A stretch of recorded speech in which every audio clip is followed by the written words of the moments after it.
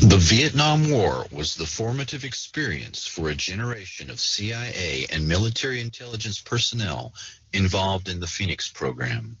They viewed the military defeat in Vietnam as a betrayal on the home front, a loss of will by domestic political enemies, not a military failure against a nationalistic revolution fought as a guerrilla war. The Phoenix program, assassinating suspected VC sympathizers in a systematic manner, worked well and is the blueprint for the current black operation targeting thousands of loyal Americans using state-of-the-art microwave and radio frequency radiation weapons. The motivation to suppress domestic dissidents and to assassinate loyal American opposition stems from the perception of dissent against the war as treason. This philosophy is stated very clearly in the Mind War paper written by Michael Aquino. The Department of Defense has a huge stake in futuristic technology that kills by ionizing and non-ionizing radiation, leaving little or no trace. The indiscriminate killing of the Phoenix program continues on American soil. The terms soft kill, slow kill, and silent kill refer to the new way of killing the enemy in conflicts short of war and the small wars of the future. The counterinsurgency doctrine has now been applied to the home front so that the perceived betrayal of the military in Vietnam will not be repeated. The generation of CIA and military intelligence led by Shackley, Helms, Casey, Singlab, Secord, John B. Alexander, Michael Aquino, Paul Vallely, and others have built the perfect beast using selective assassination that leaves no trace. The ability to cull the human herd with silent kill technology allows a few personalities to remake the entire society in their own image. Extremely low frequency technology slowly drives the target crazy with silent sound, similar to the CIA MKUltra psychiatrist Ewan Cameron's psychic driving technique used to break down the target's personality. The new buzzwords at the Pentagon are synthetic telepathy and psychotronics. Another means of attack on targets is the Smirnov patent that uses subliminal suggestion to manipulate human behavior. This patent was purchased by the remote viewing company SciTech Corporation. Military intelligence officers involved in developing these non-lethal weapons also control SciTech. Emotional manipulation is accomplished using Dr. Michael Persinger's work to remotely project emotional states that the brain entrains or locks onto and emulates. One can broadcast rage or fear at an individual target to manipulate and control them.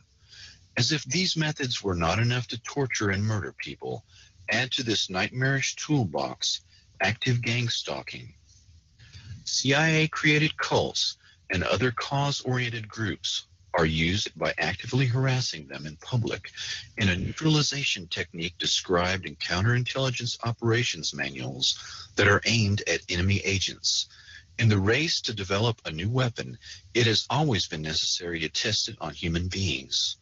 Perfecting the latest weapons designed to kill slowly and silently, as well as perfecting the process of controlling the human mind, are no different. Once the weaponry has been perfected on these few thousand people, the same techniques will be applied en masse to the general population and then to humanity as a whole.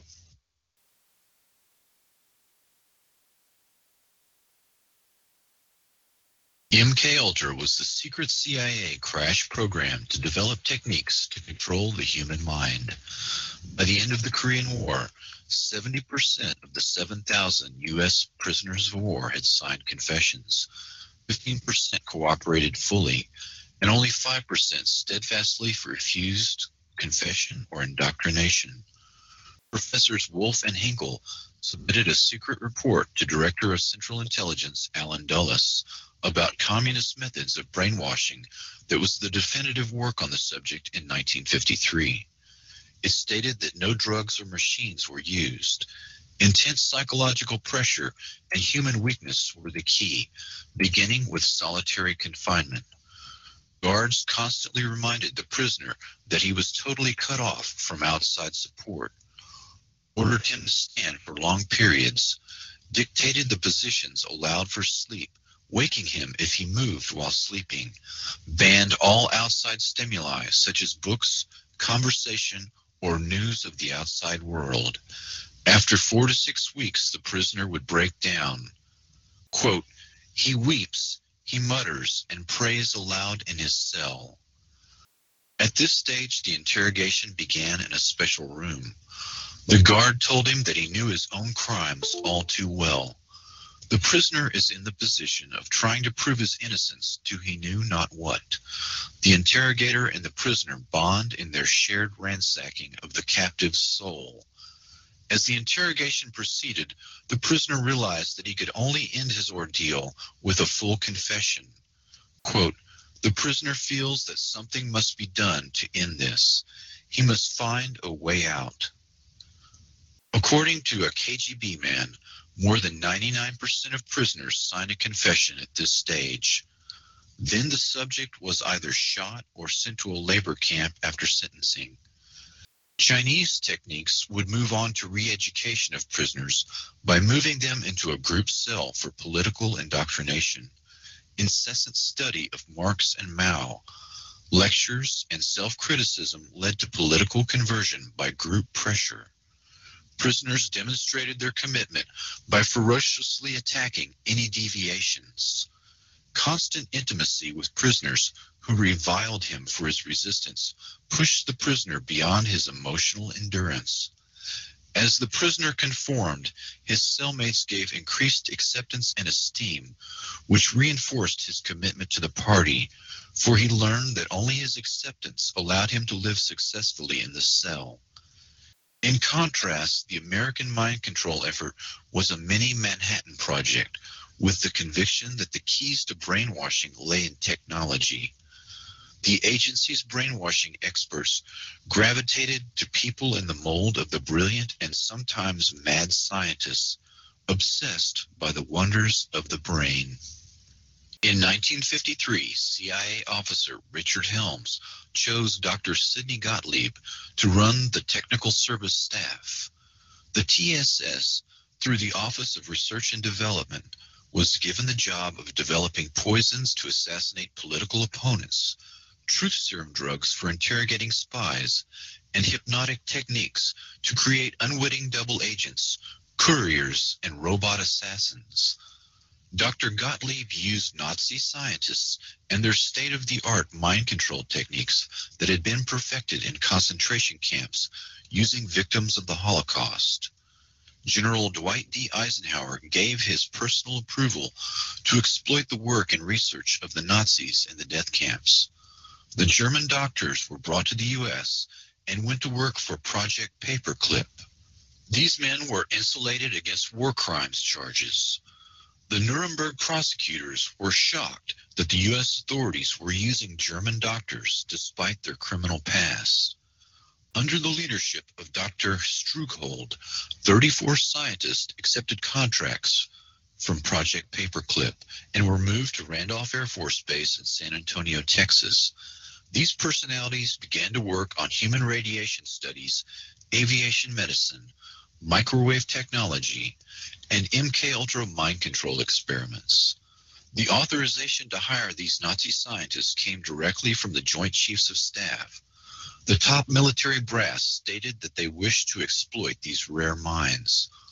Operation Paperclip eventually recruited 9,000 Nazi scientists and technicians to help the U.S. destroy the USSR. Some of these scientists were known as programmers, people skilled in the art of breaking down and controlling the human mind. Dr. Joseph Mengele and others experimented extensively with children and adults using mescaline, electroshock therapy, hypnosis, sensory deprivation, torture, rape, starvation, and trauma bonding in an effort to control the human mind. Dr. Mengele was so successful using the technique of trauma bonding that survivors today still exhibit a profound affection for their torturer, referring to Mengele as Beautiful Joseph. Dr. L. Wilson Green was a Jewish doctor who the Nazis coerced to participate in their experiments at Auschwitz. This individual, whose code name was Dr. Green, came to the U.S. after World War II and began to experiment on adults and children for the military and CIA. The military and CIA copied the Nazi methodology and began numerous programs of their own. The first CIA program was known as MK-Ultra. The MK is an abbreviation for the German words for mind control. By 1953, the CIA, U.S. Navy, and U.S. Army Chemical Corps were conducting their own narco-hypnosis programs on prisoners, mental patients, foreigners, ethnic minorities, and those classified as sexual deviants. To avoid confusion, the dozens of mind control operations will be referred to generically as MK-Ultra. According to MKUltra documents and sources, the methodology of mind control works best when severe trauma is administered by the age of 3 years old. Severe trauma, such as rape, applied at the age of 3, will cause the personality to split or dissociate in an attempt to shield the mind from memories of events too painful to endure. The psychiatric terms are multiple personality disorder or dissociative identity disorder, and can be produced accidentally or purposefully. The Three Faces of Eve is the true story of multiple personality disorder created by childhood abuse. Psychic trauma and creation of multiple personalities was eventually codified by programmers into a standard methodology and is typically accomplished by forcing children to observe and participate in the ritual sacrifice of animals and humans, and inducing further psychic trauma by the means of rape and other horrors. The trauma causes the dissociation. This functions much like the partitioning of a hard drive in a computer. The dissociative state is used as an opening to hypnotically induce an alternate shell personality. The programmer will use hypnosis and triggers to call forth the created personality, known as an alter personality. Only 20% of the general population is easily hypnotizable, but trauma at an early age makes people vulnerable to dissociation and thus easily hypnotizable. Typically, the programmer might wear a costume, such as a rabbit suit, and sacrifice a rabbit in front of the child victims before they are physically traumatized. The image of the rabbit, a phrase from Alice in Wonderland, or similar paired images are used as the triggers to call forth the alter personality. The method works best when the trauma is repeated around 6 years of age. A few years later, the child victim's IQ tests and personality tests are evaluated to determine whether the child may be trained in assassination, sexual blackmail, drug courier, or other role. The subject can be hypnotized and used for operations, but would only be consciously aware of the sense of lost time. Dr. Sidney Gottlieb employed these early programmers and concentrated on the use of LSD for mind control and exotic poisons and drugs for political assassinations. He personally gave LSD to an unknowing fellow scientist operations, but would only be consciously aware of the sense of lost time. Dr. Sidney Gottlieb employed these early programmers and concentrated on the use of LSD for mind control and exotic poisons and drugs for political assassinations. He personally gave LSD to an unknowing fellow scientist, Dr. Frank Olson, who worked for the Army Chemical Corps Special Operations Division at Fort Detrick.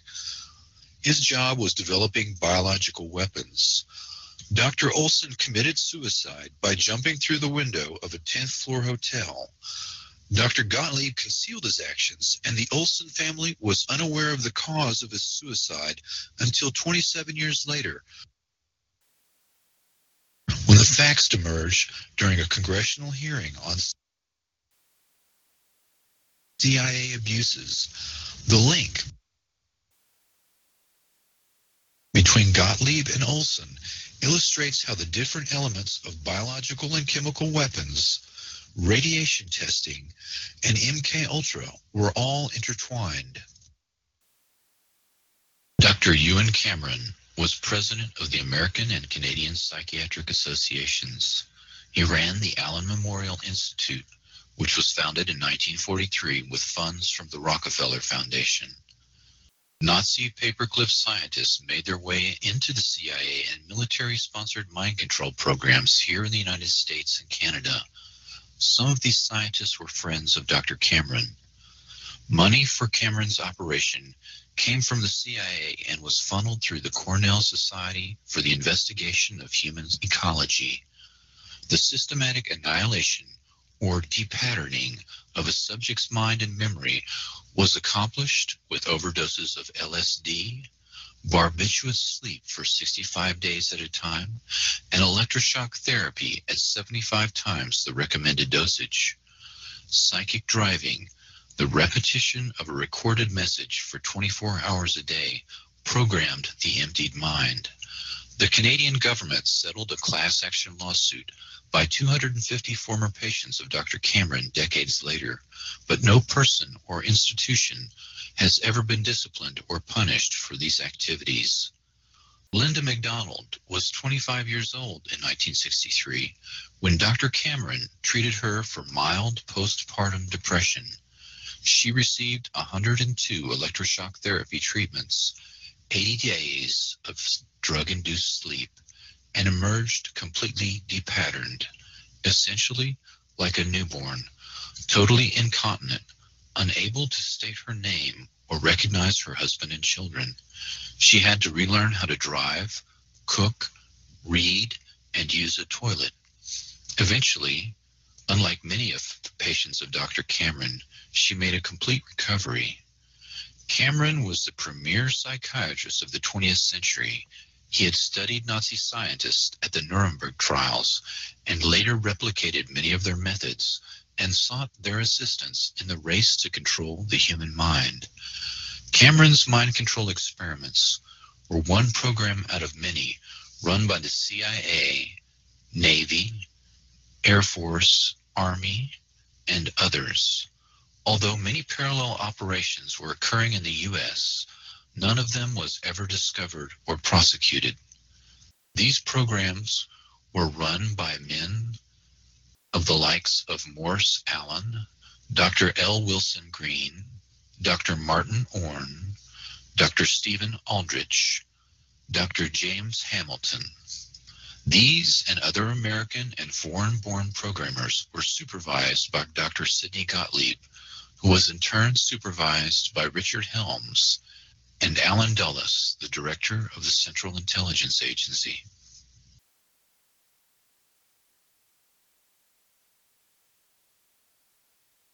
I was tired, I was depressed, my back was hurting.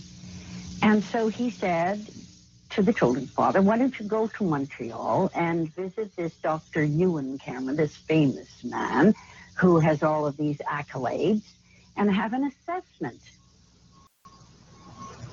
So we went. My medical file even says that I took my guitar with me. And that was the end of my life. Within 3 weeks, Dr. Cameron decided to call me an acute schizophrenic and ship me up to the sleep room. I was in a coma for 86 days. 86 days of unbroken sleep. Yeah. Total comatose state. I had to be toilet trained. I was a vegetable. I had no identity. I had no memory. I'd never existed in the world before. Like a baby. Just like a baby that has to be toilet trained. Pictures, and I know who that is, who they are, but I don't remember them as my children at all. I mean, I know that they came from my body, but there's no, that's all. I don't know, and that's because I was told that. So these are my children. Linda McDonald would hound the federal government for 4 years before finally in 1992, Ottawa grudgingly agreed. to compensate her and some of Dr. Cameron's other victims $100,000 each. Richard Helms ran the Dirty Tricks Department after the Bay of Pigs and became Director of Central Intelligence in 1966. He destroyed the archive on MKUltra when he left in 1972 and successfully covered up the crimes of MKUltra. Helms was a product of the Eastern Establishment. His grandfather was president of the Federal Reserve. Helms, like Gottlieb, was a Machiavellian character who used paperclip scientists and would stop at nothing to win. He advocated low-intensity warfare, transmitting strategic subliminal messages to the brains of enemy populations and the use of high frequencies to affect memory and the unconscious mind. In 1964, he wrote a memo to the Warren Commission where he mentions biological radio communication. Quote, cybernetics can be used in molding of a child's character, the inculcation of knowledge and techniques, the amassing of experience, the establishment of social behavior patterns, all functions which can be summarized as control of the growth processes of the individual. In 1953, MKUltra relied on LSD, but by the 1960s, the emphasis had changed to biological radio communication. MKUltra had 149 sub-projects that encompassed nearly every aspect of human behavior and social science. In the 1977 Senate hearings, former CIA Director Admiral Stansfield Turner stated that the program took place at 80 institutions, including 44 universities, 15 private companies, 12 hospitals, and 3 prisons. MKUltra Subproject 119 was the foundation of all non-lethal weapons programs currently active and included a summary of 5 areas, one of which is entitled Techniques of Activation of the Human Organism by Remote Electronic Means. This memo was dated August 17, 1960, and when viewed with other evidence that was not destroyed, shows significant interest in radio frequency weapons and direct control of human behavior at a distance. By 1960, the CIA dropped emphasis on the use of LSD in favor of electronic influence. This aspect of the research is where the greatest modern emphasis has been, rather than chemical or biological agents, both of which violate existing treaties and leave physical traces. Dr. Stephen Aldrich took control of the Office of Research and Development in 1962 from Dr. Sidney Gottlieb. Aldrich started Operation Often, an investigation into the occult with the help of Houston sorceress Sybil Leek. CIA behaviorists carefully studied every aspect of the occult underground. The Scientific Engineering Institute, SEI, was a CIA cutout that had been set up in 1956 to study radar. In 1962, SEI set up a lab to study the effects of electrodes deep in the brain. In 1972, SEI also sponsored a course at the University of South Carolina in rituals of demonology and voodoo. Dr. Aldrich was an MKUltra programmer who focused on remote brain manipulation and the occult, the twin threads that run through SEI Corporation. In 1962, a CIA manual focused on radiohypnotic intracerebral control, RHIC, which was developed by the Pentagon. Quote, when a part of your brain receives a tiny electrical impulse from outside sources, such as vision, hearing, etc., an emotion is produced. Anger at the sight of a gang of boys beating an old woman, for example. The same emotions of anger can be created by artificial radio signals sent to your brain by a controller. You could instantly feel the same white-hot anger without any apparent reason, unquote.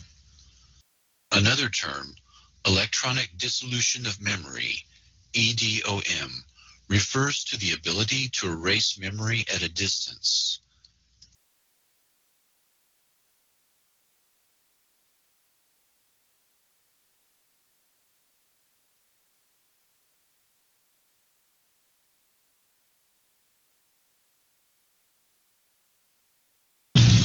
I'm Christy Nicola, born July of 1962, rendering me 32 years of age. I was a subject in radiation as well as mind control and drug experiments performed by a man I knew as Dr. Green. I was a subject from 1966 to 1976. Dr. Green performed radiation experiments on me in 1970, focusing on my neck, throat, and chest, 1972 focusing on my chest and my uterus in 1975. Each time I became dizzy, nauseous, and threw up. All these experiments were performed on me in conjunction with mind control techniques and drugs in Tucson, Arizona. Dr. Green was using me mostly as a mind control subject from 1966 to 1973. His objective was to gain control of my mind and train me to be his radiation experiments on me in 1970, focusing on my neck, throat, and chest, 1972 focusing on my chest and my uterus in 1975. Each time I became dizzy, nauseous, and threw up. All these experiments were performed on me in conjunction with mind control techniques and drugs in Tucson, Arizona. Dr. Green was using me mostly as a mind control subject from 1966 to 1973. His objective was to gain control of my mind and train me to be a spy assassin. I was in what looked like a laboratory, and there seemed to be other children. I was strapped down, naked, spread eagle, on a table, on my back. Dr. Green had electrodes on my body, including my head. He used what looked like an overhead projector and repeatedly said he was burning different images into my brain while a red light flashed aimed at my forehead. In between each sequence, he used electric shock on my body and told me to go deeper and deeper,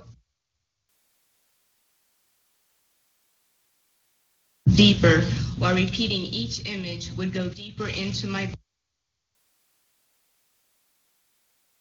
brain, and I would do whatever he told me to do. I felt drugged because he had given me a shot before he started the procedure. When it was over, he gave me another shot. The next thing I remember, I was with my grandparents again in Tucson, Arizona. I was 4 years old. You can see from this experiment that Dr. Green used trauma, drugs, post-hypnotic suggestion, and more trauma in an effort to gain total control of my mind. He used me in radiation experiments both for the purposes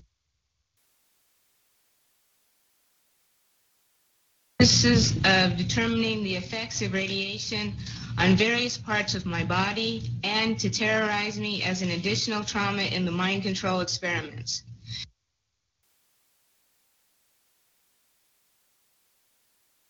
The rest of the experiments took place in Tucson, Arizona, out in the desert. I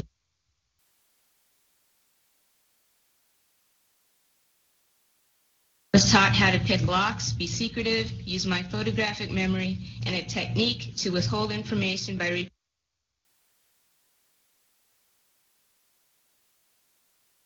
repeating numbers to myself. Dr. Green moved on to wanting me to kill dolls that looked like real children. I stabbed a doll with a spear once after being severely traumatized.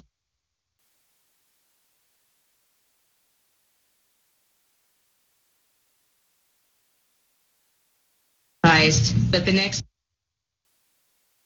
time I refused.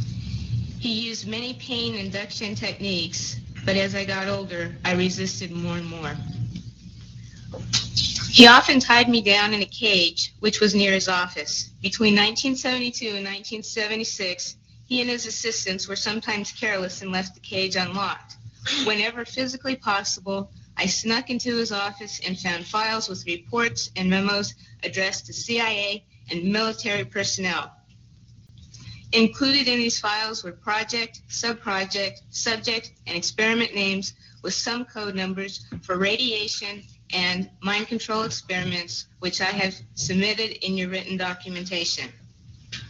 I was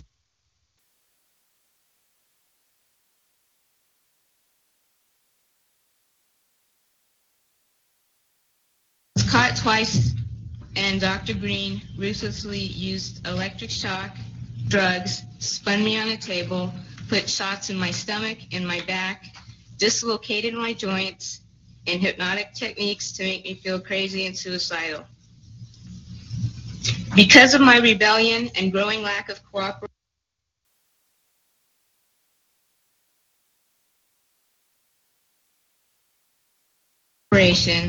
they gave up on me as a spy assassin.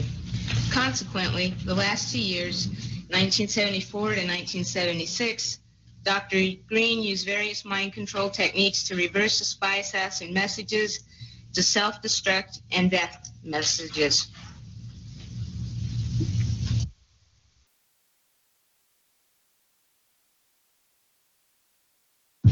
His purpose?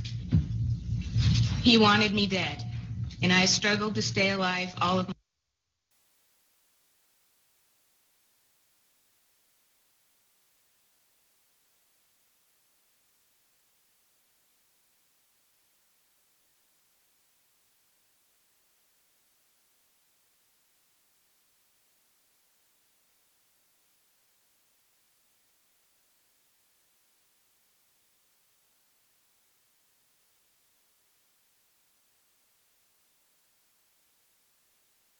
my adult life, all of my adult life.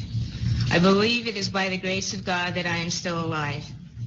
These horrible experiments have profoundly affected my life. I developed multiple personality disorder because Dr. Green's goal was to split my mind into as many parts as possible so he could control me totally. He failed, but I've had to endure years of constant physical, mental, and emotional pain, even to this day.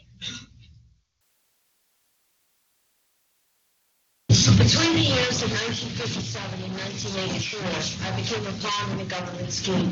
His ultimate goal was mind control and to create the perfect spy, all through the use of chemicals, radiation, drugs, hypnosis, electric shock, isolation in tubs of water, sleep deprivation, brainwashing, verbal, physical, emotional, and sexual abuse. I was exploited unwittingly for nearly 3 decades of my life. And the only explanations given to me were that, quote, the end justifies the means, and, quote, I was serving my country in their bold effort to fight communism. I can only summarize my circumstances by saying they took an already abused 7-year-old child and compounded my suffering beyond belief. The saddest part is, I know for a fact that I was not alone. There were countless other children in my same situation, and there was no one to help us. Until now. Dr. L. Wilson Green, who claimed to have received $50 million from the Edgewood Chemical and Radiology Laboratory as part of the TSD, or Technical Science Division of the CIA, once described to Dr. Charles Brown electric shock, isolation in tubs of water, sleep deprivation, brainwashing, verbal, physical, emotional, and sexual abuse.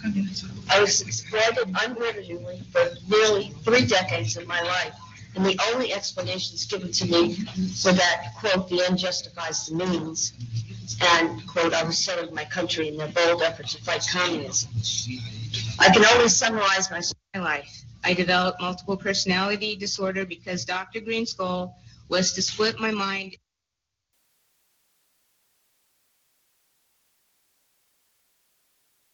into as many parts as possible so he could control me totally.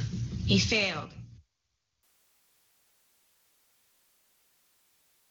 But I've had to endure years of constant physical, mental, and emotional pain, even to this day.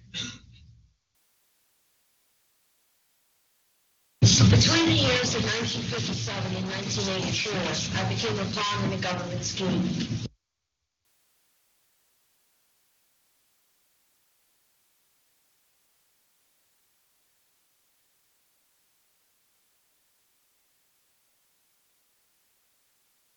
His ultimate goal was mind control and to create the perfect spy, all through the use of chemicals, radiation, drugs, hypnosis, electric shock, isolation, and tubs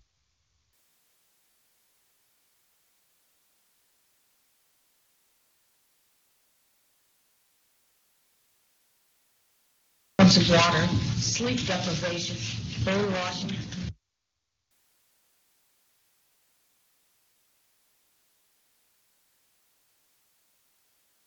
verbal, physical, emotional, and sexual abuse. I was exploited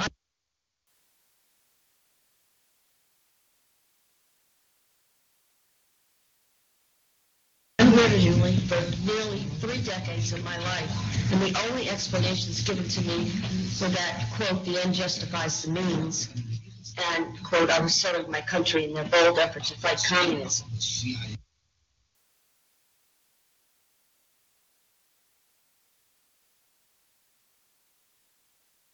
I can only summarize my circumstances by saying they took an already abused 7-year-old child and compounded my suffering beyond belief. The saddest part is, I know for a fact that I was not alone. There were countless other children in my same situation, and there was no one to help us until now. Dr. L. Wilson Green, who claimed to have received $50 million from the Edgewood Chemical and Radiology Laboratory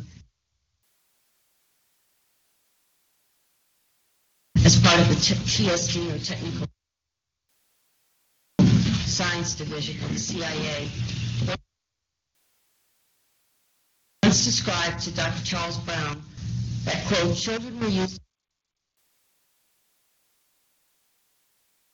to subjects because they were more fun to work with and cheaper, too. They needed lower profile subjects than soldiers or government people. So only young, willing females would do. Besides, he said, I control the human mind.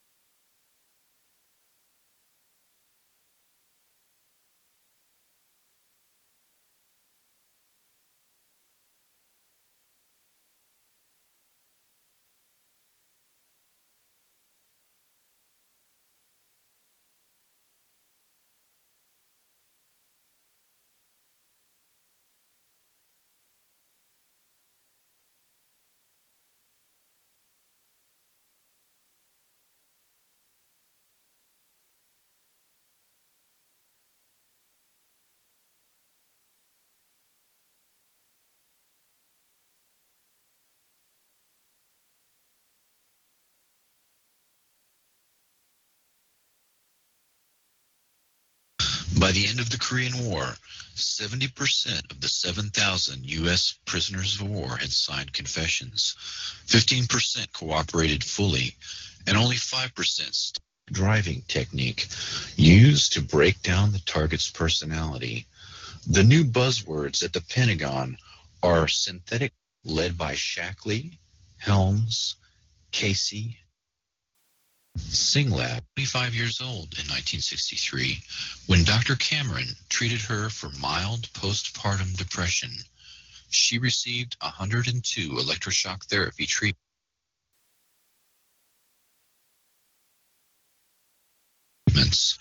80 days of drug-induced sleep, and emerged completely depatterned.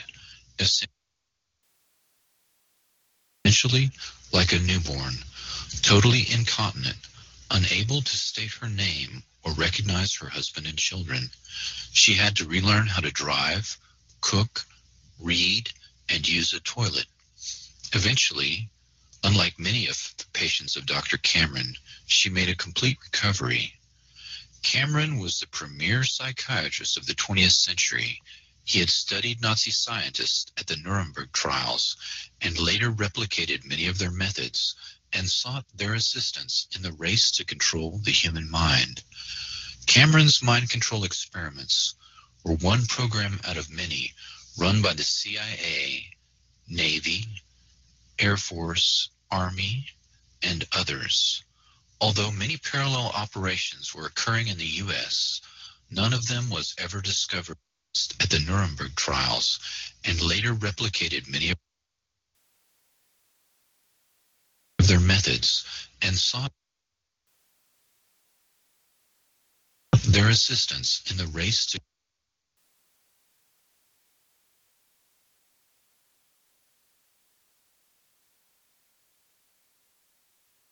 control the human mind. Cameron's mind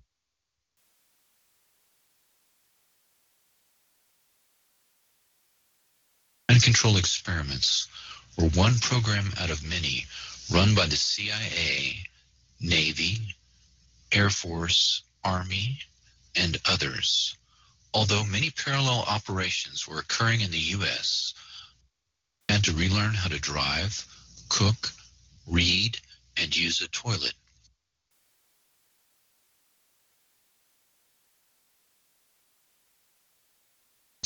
Eventually, unlike many of the patients of Dr. Cameron, she made a complete recovery. Cameron was the premier psychiatrist of the 20th century. He had studied Nazi scientists at the Nuremberg trials and later replicated many of their methods and sought their assistance in the race to control the human mind. Cameron's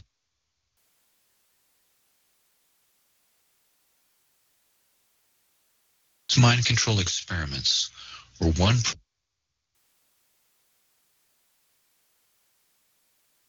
program out of many run by the CIA, Navy, Air Force, Army, and others.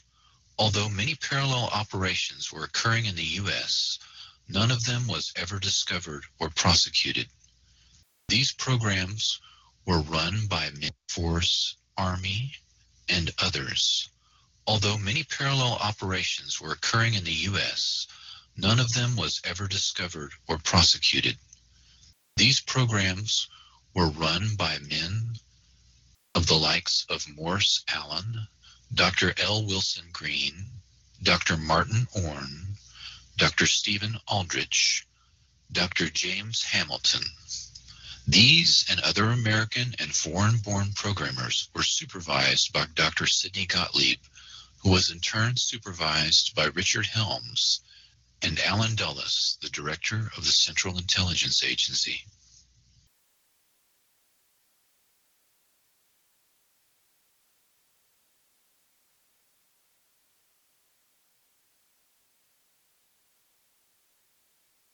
I was tired, I was depressed, my back was hurting. And so he said to the children's father, why don't you go? He studied every aspect of the occult underground. The Scientific Engineering Institute, SEI. Helms, like Gottlieb, was a change to biological radio communication. MKUltra had 149 sub-projects that encompassed nearly every aspect of human behavior and social science. In the 1977 Senate hearings, former CIA Director Admiral Stansfield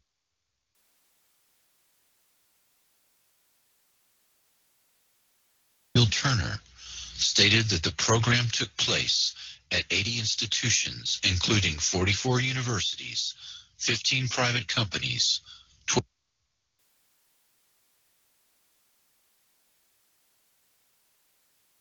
12 hospitals, and 3 prisons. MKUltra Subproject 119 was the foundation of all non-lethal weapons programs currently active and included a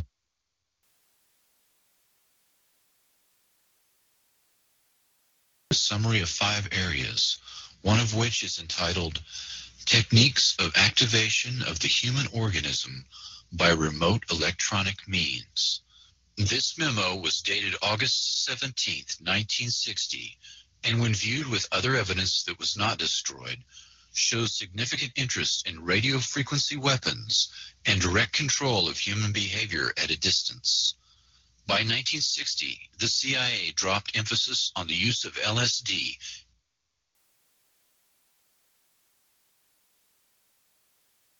in favor of electronic influence. This aspect of the research is where the greatest modern emphasis has been, rather than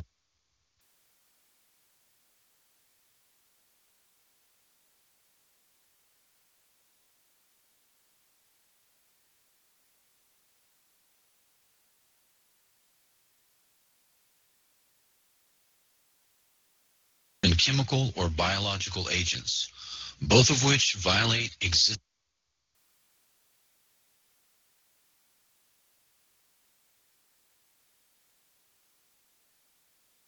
treaties and leave physical traces.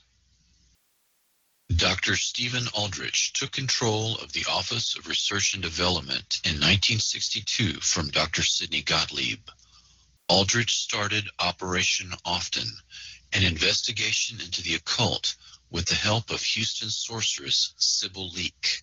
CIA behaviorists carefully studied every aspect of the occult underground. The Scientific Engineering Institute, SEI, was a CIA cutout that had been set up in 1956 to study radar. In 1962, SEI set up a lab to study the effects of electrodes deep in the brain. In 1972, SEI also sponsored a course at the University of South Carolina in rituals of demonology and voodoo. Dr. Aldrich was an MKUltra programmer who focused on remote brain manipulation and the occult, the twin threads that run through SEI Corporation. In 1962, a CIA manual focused on radiohypnotic intracerebral control, RHIC, which was developed by the Pentagon. Quote, when a part of your brain receives a tiny electrical impulse from outside sources, such as vision, hearing, etc., an emotion is produced. Anger at the sight of a gang of boys beating an old woman, for example. The same emotions of anger can be created by artificial radio signals sent to your brain by a controller. You could instantly feel the same white-hot anger without any apparent reason, unquote. Another term, electronic dissolution of memory, EDOM, refers to the ability to erase memory at a distance.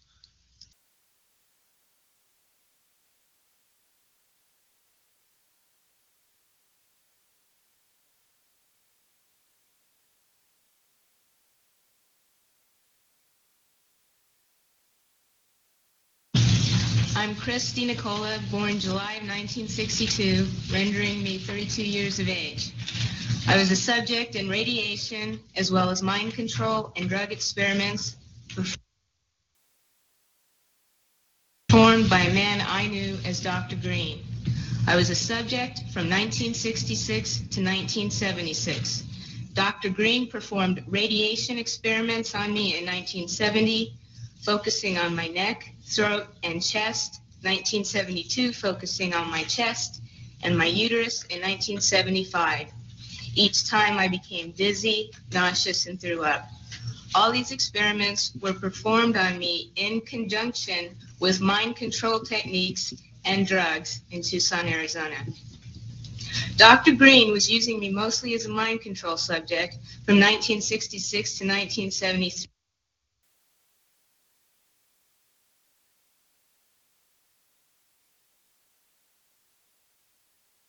on me in conjunction with mind control techniques and drugs in Tucson, Arizona. Dr. Green was using me mostly as a mind control subject from 1966 to 1973. His objective was to gain control of my mind and train me to be a spy assassin. I was in what looked like a laboratory, and there seemed to be other children. I was strapped down, naked, spread eagle, on a table, on my back. Dr. Green had electrodes on my body, including my head. He used what looked like an overhead projector and repeatedly said he was burning different images into my brain while a red light flashed aimed at my forehead. In between each sequence, he used electric shock on my body and told me to go deeper and deeper, while repeating each image would go deeper into my brain, and I would do whatever he told me to do. I felt drugged because he had given me a shot before he started the procedure. When it was over, he gave me another shot. The next thing I remember, I was with my grandparents again in Tucson, Arizona. I was 4 years old. You can see from this experiment that Dr. Green used trauma, drugs, post-hypnotic suggestion, and more trauma in an effort to gain total control of my mind. He used me in radiation experiments both for the purposes of determining the effects of radiation on various parts of my body and to terrorize me as an additional trauma in the mind control experiments. The rest of the experiments took place in Tucson, Arizona, out in the desert. I was taught how to pick locks, be secretive, use my photographic memory, and a technique to withhold information by repeating numbers to myself. Dr. Green moved on to wanting me to kill dolls that looked like real children. I stabbed a doll with a spear once after being severely traumatized, but the next time I refused. He used many injection techniques, and as I got older, I resisted more and more. He often tied me down in a cage, which was near his office. Between 1972 and 1976, he and his assistants were sometimes careless and left the cage unlocked. Whenever physically possible, I snuck into his office and found files with reports and memos addressed to CIA and military personnel. Included in these files were project, subproject, subject, and experiment names with some code numbers for radiation and mind control experiments, which I have submitted in your written documentation. I was caught twice, and Dr. Green ruthlessly used electric shock, drugs, spun me on a table, put shots in my stomach, in my back, dislocated my joints, and hypnotic techniques to make me feel crazy and suicidal. Because of my rebellion and growing lack of cooperation, they gave up on me as a spy assassin. Consequently, the last 2 years, 1974 to 1976, Dr. Green used various mind control techniques to reverse the spy assassin messages to self-destruct and death messages. His purpose? He wanted me dead, and I struggled to stay alive all of my adult life. I believe it is by the grace of God that I am still alive.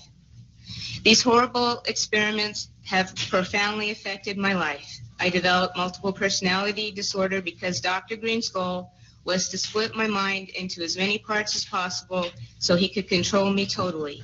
He failed, but I've had to endure years of constant physical, mental, and emotional pain, even to this day. Between the years of 1957 and 1984, I became a pawn in a government scheme. His ultimate goal was mind control and to create the perfect spy, all through the use of chemicals, radiation, drugs, hypnosis, electric shock, isolation in tubs of water, sleep deprivation, brainwashing, verbal, physical, emotional, and sexual abuse. I was exploited unwittingly for nearly 3 decades of my life. And the only explanations given to me were that, quote, the end justifies the means, and, quote, I was serving my country in their bold effort to fight communism. I can only summarize my circumstances by saying they took an already abused 7-year-old child and compounded my suffering beyond belief. The saddest part is, I know for a fact that I was not alone. There were countless other children in my same situation, and there was no one to help us until now. Dr. L. Wilson Green, who claimed to have received $50 million from the Edgewood Chemical and Radiology Laboratory as part of the TSD, or Technical Science Division of the CIA, once described to Dr. Charles Brown that, quote, children were used as subjects because they were more fun to work with and cheaper, too. They needed lower profile subjects than soldiers or government people, so only young, willing females would do. Besides, he said, I like scaring them. They in the agency think I'm a god, creating subjects and experiments for whatever deviant purposes Sid and James can think up. Sid being Dr. Sidney Gottlieb, James, Dr. James Hamilton. In 1958, I was to be tested, they told me, by some important doctors from the society, or the Human Ecology Society, and I was instructed to cooperate. I was told not to look at anyone's faces and try hard not to ignore any names, as this was a very secret project. But I was told to be brave, and all these things would help me forget. Naturally, as most children do, I did the opposite and remembered as much as I could. Dr. John Gittinger tested me, Dr. Cameron gave me the shocks, and Dr. Green the x-rays. Then I was told by Sid Gottlieb that, quote, I was right for the big A, or meaning artichoke. By the time I left to go home, just like every time from then on, I would remember only whatever explanations Dr. Robert G. Heath at Tulane Medical University gave me for the odd bruises, needle marks, burns on my head, fingers, and even the genital soreness. I had no reason to believe otherwise. They had already begun to control my mind. The next year, I was sent to a lodge in Maryland called Deep Creek Cabins to learn how to sexually please men. I was taught how to coerce them into talking about themselves, and it was Richard Helms, who was deputy director of the CIA, Dr. Gottlieb, Captain George White, Morris Allen, who all planned on filming as many high government agency officials and heads of academic institutions and foundations as possible, so that later when the funding for mind control and radiation started to dwindle, projects would continue. I was used to entrap many unwitting men, including themselves,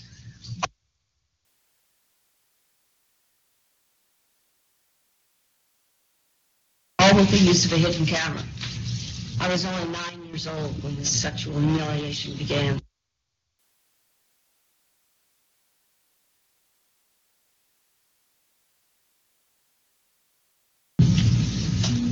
I overheard conversations about a part of the agency called ORD,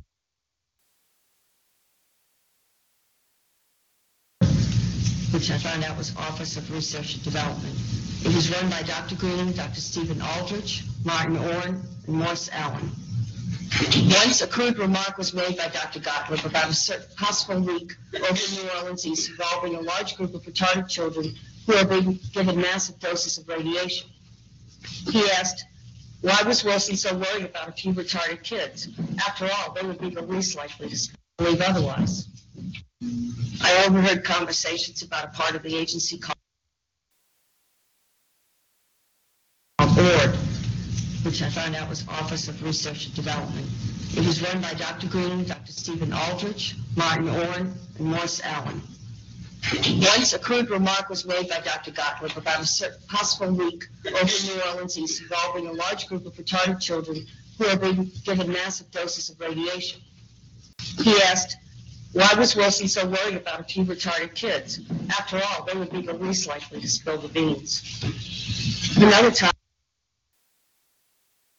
I heard Dr. Martin Orn, who was the director then of the scientific office and later the head of the Institute for Experimental Research, state that, quote, in order to keep more funding coming from different sources for radiation and mind control projects, he suggested stepping up the amounts of stressors used and also the blackmail portion of the experiments. He said it needed to be done faster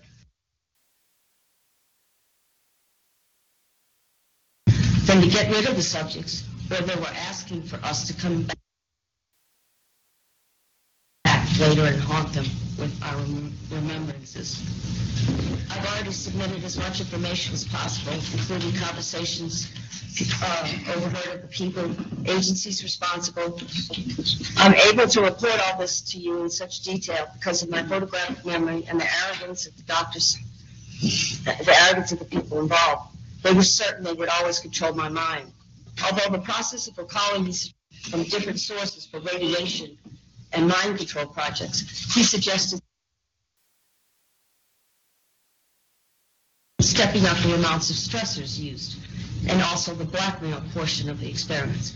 He said it needed to be done faster than to get rid of the subjects where they were asking for us to come back later and haunt them with our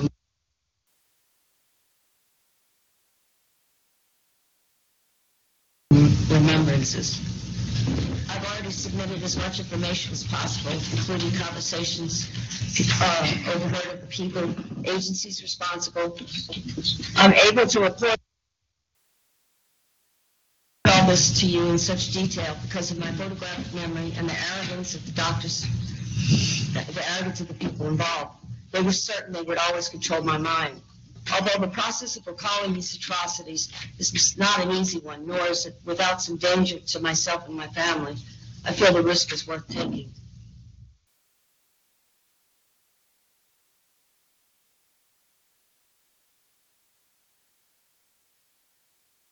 Project Pandora. In 1953, the Russians began to bombard the U.S. Embassy in Moscow with electromagnetic radiation in the microwave spectrum, but the fact was kept secret from the embassy employees. U.S. Ambassador Stossel contracted a blood disease, bleeding eyes, nausea, and eventually lymphoma. He and other employees eventually died as a result of the microwave attacks. Dr. Henry Kissinger sent a secret memo giving hazard pay to embassy personnel in the 1970s. Before the attacks, the USSR had met with the U.S. to try to head off an arms race in electromagnetic weapons, but were refused. In retaliation, they began microwaving the U.S. Embassy. It is possible that the U.S. government took advantage of the situation and used the embassy staff as microwave guinea pigs.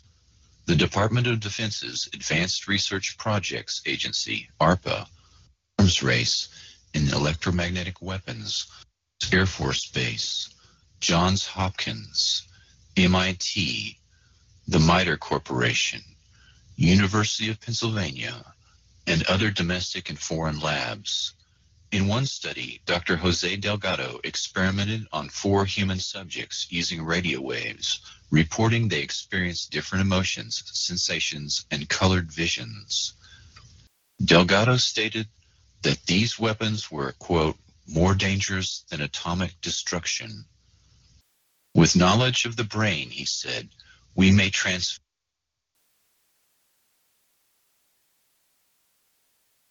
we may shape, direct, roboticize man. I think the great danger of the future is that we will have roboticized human beings who are not aware that they have been roboticized, unquote.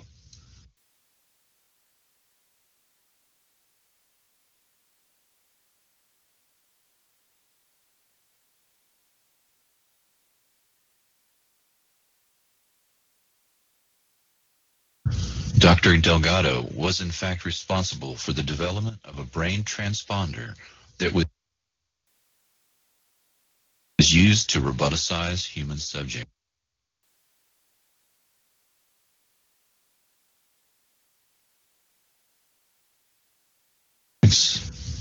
In the councils of government, we must guard against the acquisition of unwarranted influence, whether sought or unsought, by the military-industrial complex.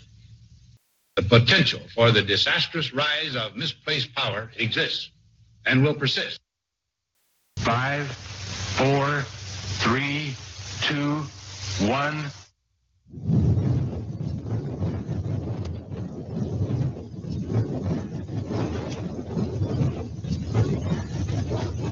In the dead silence of the morning, at 5:29:45 Mountain War time, the Jornada del Muerto was bathed in an intense flash of a light that man had only seen from the stars.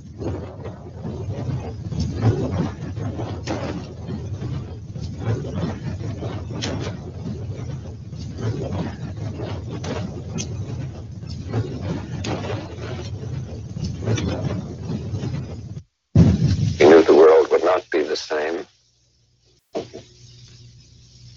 Few people laughed. Few people cried. Most people were silent. I remembered the line from the Hindu scripture, the Bhagavad Gita. Vishnu is trying to persuade the prince that he should do his duty, and to impress him takes on his multi-armed form and says, "Now I am become death, the destroyer of worlds." I suppose we all thought that one way or another.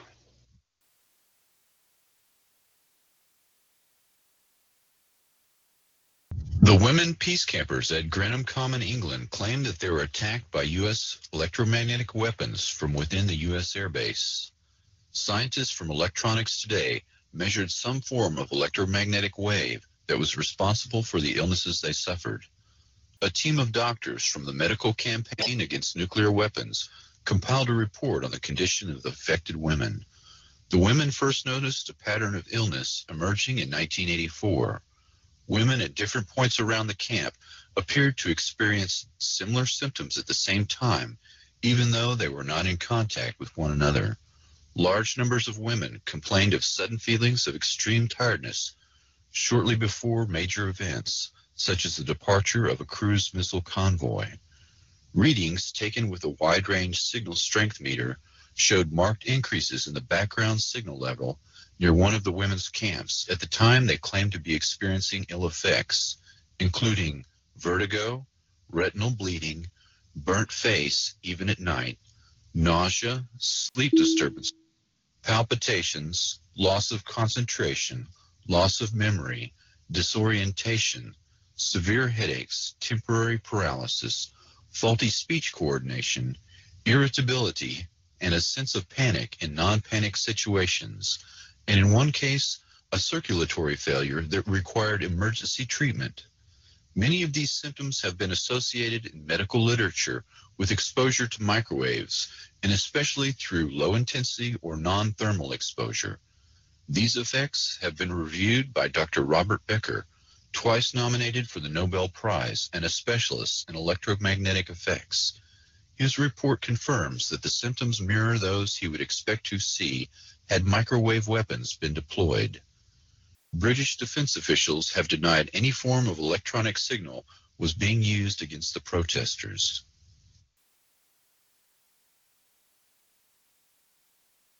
The Department of Justice Electromagnetic Weapons Program. The Department of Defense uses the Department of Justice to develop and test non-lethal weapons as an aspect of deniability because many of these applications violate existing treaties. By using the Department of Justice and classifying these programs as crowd control, they are able to avoid scrutiny and can violate the spirit of the law without technically being in violation of international treaties. In 1993, the National Institute of Justice Initiative on Less Than Lethal Weapons recommended that state and local police departments in America utilize psychotronic, electromagnetic, and other mind control weapons against American citizens involved in, quote, domestic disturbances, an open-ended term that could include family arguments.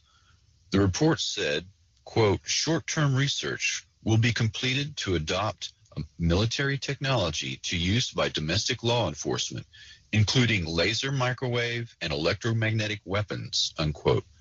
The Washington Post reported, quote, the Pentagon and the DOJ have agreed to share state-of-the-art military technology with civilian law enforcement agencies, including exotic non-lethal weapons, unquote. This new approach to law enforcement was showcased in a 3-day secret conference on non-lethal weaponry at the Applied Physics Laboratory at Johns Hopkins University in Maryland. The conference head was Colonel John B. Alexander, Program Manager for Non-Lethal Psychotronic Defense, Los Alamos National Laboratory. Attending the meeting was Attorney General Janet Reno, military weapons specialists, and representatives from state and local police departments. Subjects included radio frequency weapons, high-powered microwave technology, acoustic technology, voice synthesis, and application of extreme frequency electromagnetic fields to non-lethal weapons. Question about some of the technology that you're developing to fight the war on terror, specifically directed energy and high-powered microwave technology. When do you envision that you can weaponize that type of technology? It is in, for the most part, the kinds of things you're talking about are in varying early stages. Do you have anything you'd add? I don't think I would add much. I think they are in early stages and probably not ready for employment at this point. But you sound like you're willing to experiment. I think that's the point, and I think, and it's we have, I think, from the beginning of this conflict, I think General Franks has been very open to looking at new things if there are new things available, and has been willing to put them into the fight even before they've been fully wrung out. And I think that's not referring to these particular cases of directed energy or high-powered microwave, but sure.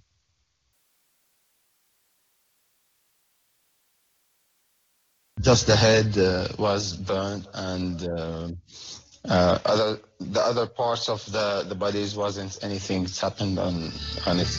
Al-Ghazali reported that he had seen 3 passengers in a car, all dead, with their faces and teeth burnt, the body intact, and no sign of projectiles. There wasn't any bullet. I saw they teeth, just their teeth, and no eyes. All of them with the body, nothing for the bodies, just the teeth and all the the heads were burned.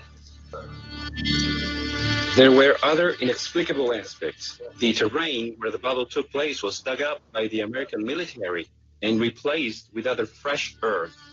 The bodies that were not hit by projectiles had shrunk to just slightly more than 1 meter in height. Except that bodies it's killed by the bullets. Most of them that become very small. Welcome. This service is provided by freeconferencecall.com. Something like that.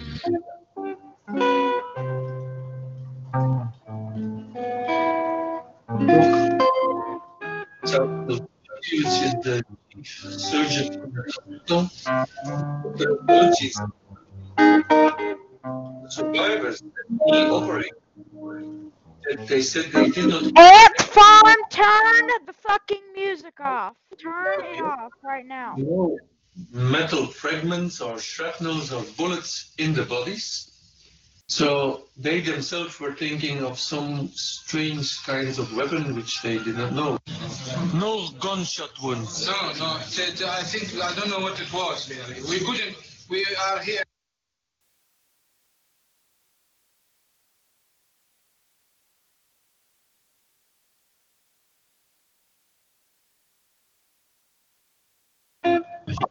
Kill him face to face if he wants. If he wants face to face, I'd kill him. You know? Hello. Because that's what I say. He's a big pussy. He's not going to destroy planet Earth. Hello. He's not destroy planet Earth. Hello. He's a terrorist. Can you please turn down can you turn off the music? Can you turn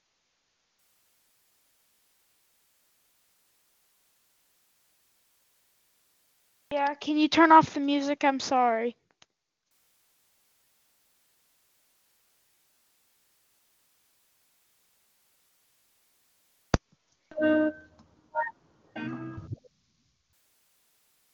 God. Good God, I'm telling you what.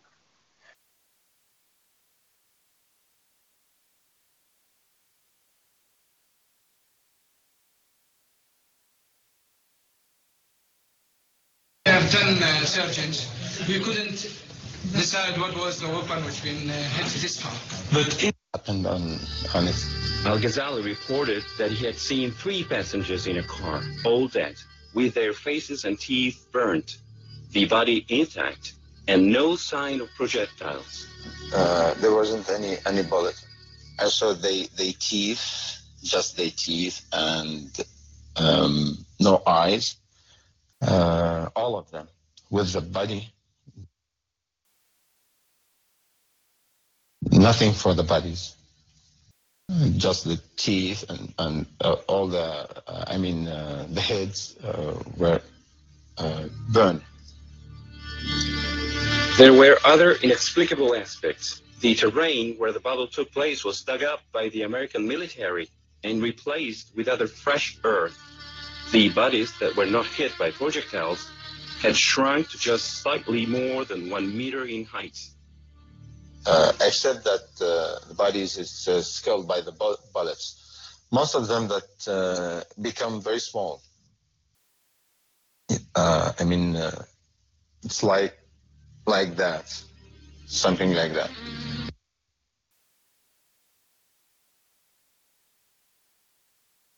Talk with the colleague Dr. Saad Al-Faluji, which is the chief surgeon in that hospital. Dr. Al-Faluji said to me that from the survivors that he operated, that they said they did not hear any noise. So there was no explosion to hear, no metal fragments or shrapnels or bullets in the bodies. So they themselves were thinking of some strange kinds of weapon which they did not know. No gunshot wounds. No. I think, I don't know what it was really.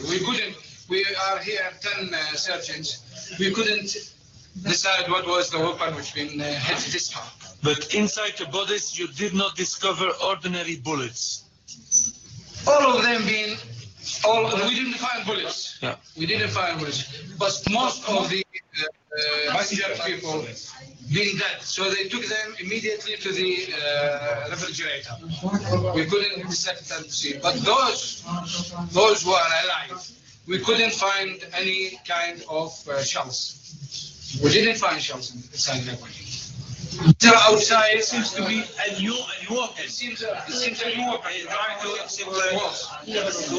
experiments in our civilian. We don't know what was. We can identify what the type of this was.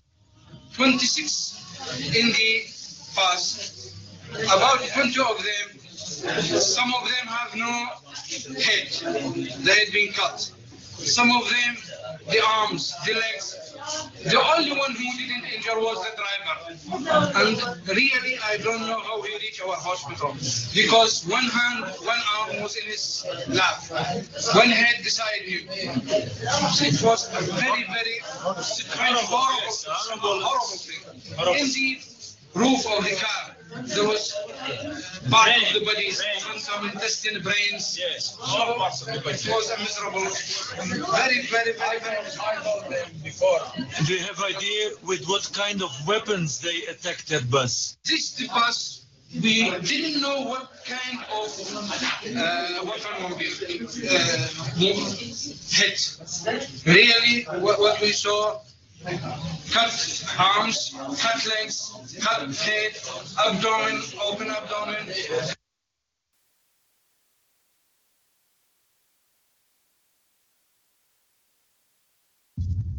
Intelligence agencies have infiltrated and created some satanic groups, with the resurgence of these groups beginning in 1966, particularly with the birth of the Church of Satan, founded by Anton LaVey. LaVey studied criminology in San Francisco and worked in the San Francisco Police Department Crime Lab. He also worked as an informant for Interpol. Prior to the Church of Satan, LaVey ran a group called the Magic Circle. LaVey's most famous associate is the National Security Agency General Michael Aquino. At the time of his membership in LaVey's group, Aquino was an Army specialist in intelligence and psychological warfare. In 1973, he became the executive officer of the 306th Psychological Operations Battalion, contemporary with his founding of the Church of Set. General Michael Aquino wrote, "From PSYOP to Mind War, the Psychology of Victory." Aquino's thesis stated that enemy populations could be subdued by inflicting a state of psychological terror and feelings of imminent destruction. He discusses the use of psychotronic weapons or electromagnetic weapons that influence the mind. Capitulation could be induced without firing a shot by extremely low frequency signals piggybacked on broadcasts of radio, TV, or microwave communications in order to influence and manipulate the thoughts and feelings of the target population. During the 1960s, he was prominent in the Church of Satan and a close friend of Anton LaVey until he started his own Church of Set. A police intelligence report dated July 1st, 1981 reads, quote, "The Church of Set is a group of hundreds of members that operates on a national level. Michael Aquino is the official head and rules through a council of 9 who are in fact his lieutenants," unquote. At least 2 members of the Council of 9 at that time were members of Army intelligence. In the late 1980s, Aquino was accused by the San Francisco Police Department of being involved in a satanic child molestation ring centered on the daycare at the Presidio military base where Aquino was stationed at the time. Probable victims numbered at 68, many of whom had contracted venereal disease. 22 families filed $66 million in claims against the Army, claiming that criminal charges against Michael Aquino were dropped due to pressure from the Army. General Aquino admitted to renting the German castle where the Nazi SS were formed and reenacting the secret ceremony among fellow intelligence officers dressed in full Nazi regalia. General Aquino is now the highest-ranking officer in the National Security Agency, along with General Black and General Hayden. It is important to remember that General Aquino is first and foremost a military intelligence officer with over 40 years' experience in counterinsurgency operations and an expert in psychological warfare. General Aquino's psychological warfare campaign has started or infiltrated cults and other closed systems as part of a concerted effort to control large numbers of people and to destabilize the centers of constitutional and legal authority, both here in the United States and in other nations. This methodology is part of a concerted plan that spans several generations. The Church of Satan and the Church of Set, as well as other cults and mainstream organizations, are closed systems with their own belief systems that are insular and separate from the reality that most people take for granted. These closed systems allow large numbers of people to be manipulated into performing antisocial acts that most members of the greater society would not contemplate. Aquino first participated in MKUltra-related activities in Vietnam as part of the Phoenix program in the 1960s. These ongoing MKUltra operations are functioning as a counterinsurgency and infiltration operation aimed at destabilizing the United States and other industrialized nations. The following cults have been used by General Aquino or his associates to continue MKUltra operations outside of the laboratory. The mass suicides at Jonestown of 890 people had similar threads, a cult with sinister connections. Jim Jones, who had connections to the CIA, set up his utopian experiment on the same land the CIA had used to train mercenaries to fight in Angola. According to investigators, the Jonestown experiment was conceived of by Dr. Lawrence Laird Layton, staffed by him and financed by Layton. The African-American cult had at its core a Caucasian inner council composed of Layton and his family. Layton was a chemist in the Manhattan Project and head of the Army's Chemical Warfare Research Division in the 1950s. The People's Temple cult took over the Mendocino State Hospital as a part of a government pilot project to evaluate the feasibility of deinstitutionalizing mental patients. After a reduction in state funding, most of the patients at the Mendocino State Psychiatric Hospital were released into the custody of the People's Temple. Congressman Leo Ryan was assassinated in his attempt to investigate the cult. The pathologist in Guyana reported 80 to 90% of the victims' bodies had fresh needle marks. Other victims had been shot or strangled. In 1981, the survivors sued the former head of the CIA for, quote, enhancing the economic and political powers of James Warren Jones, unquote, and of conducting mind control and drug experimentation on the Temple flock. The Manson family was associated with the Process Church, which, according to the Utah Department of Public Safety, moved to southern Utah and changed their name to the Foundation. In a 1990 internal memo authored by church authority Glenn L. Pace, allegations were made of ritual abuse and human sacrifice. Pace writes that he has met with 60 victims of ritual abuse, but there were probably 2 to 3 times as many victims. 53 were female and 7 were male, 8 of which were children. All are members of the Mormon Church. 45 victims alleged they witnessed or participated in human sacrifice. The majority were abused by relatives. All had developed psychological problems such as multiple personality disorder. Quote, the memories come in layers. The first might be of incest. Another layer might well be the memory of seeing people hurt or even killed. Then they remember having seen babies killed. Another layer is realizing that they participated in the sacrifices. One of the most painful memories may be that they even sacrificed their own baby. I have only seen those coming forth to get help. They are in their 20s and 30s for the most part. I can only assume that it is expanding geometrically, and am horrified by the numbers represented by the generation who are now children and teenagers, unquote. Dr. Joseph Mengele found that trauma bonding and mind control work best when the victim is forced to kill someone they love, usually a twin. The Franklin conspiracy refers to a sexual blackmail operation and savings and loan fraud that began in Omaha, Nebraska in the early 1980s. Larry King, a 300-pound pedophile, operated a national child prostitution network that catered to wealthy patrons and Republican Party insiders. King was one of the fastest rising stars in the Republican Party. He sang the national anthem at the Republican convention in 1984 and 1988.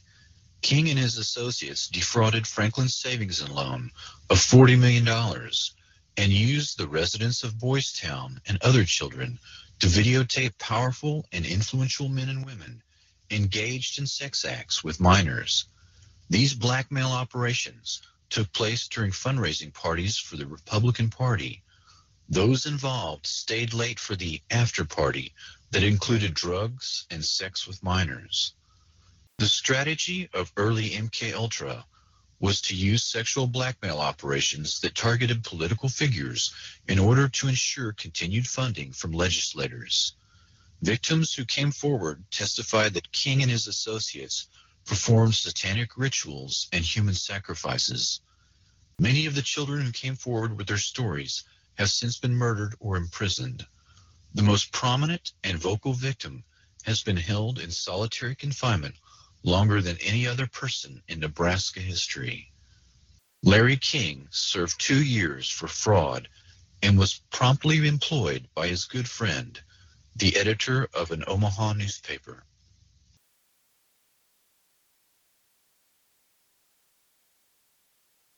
The Unification Church of Reverend Sung Myung Moon had close connections to the KCA, the Korean Central Intelligence Agency, since its creation by the U.S. Central Intelligence Agency. 4 of Moon's early leaders were Army officers with KCIA credentials, and Moon's most influential aide, Dr. Bo Hai Pak, was liaison between the CIA and the KCIA, making numerous trips to the NSA headquarters at Fort Meade, Maryland. Moon's church is fabulously rich, with at least 600 front groups.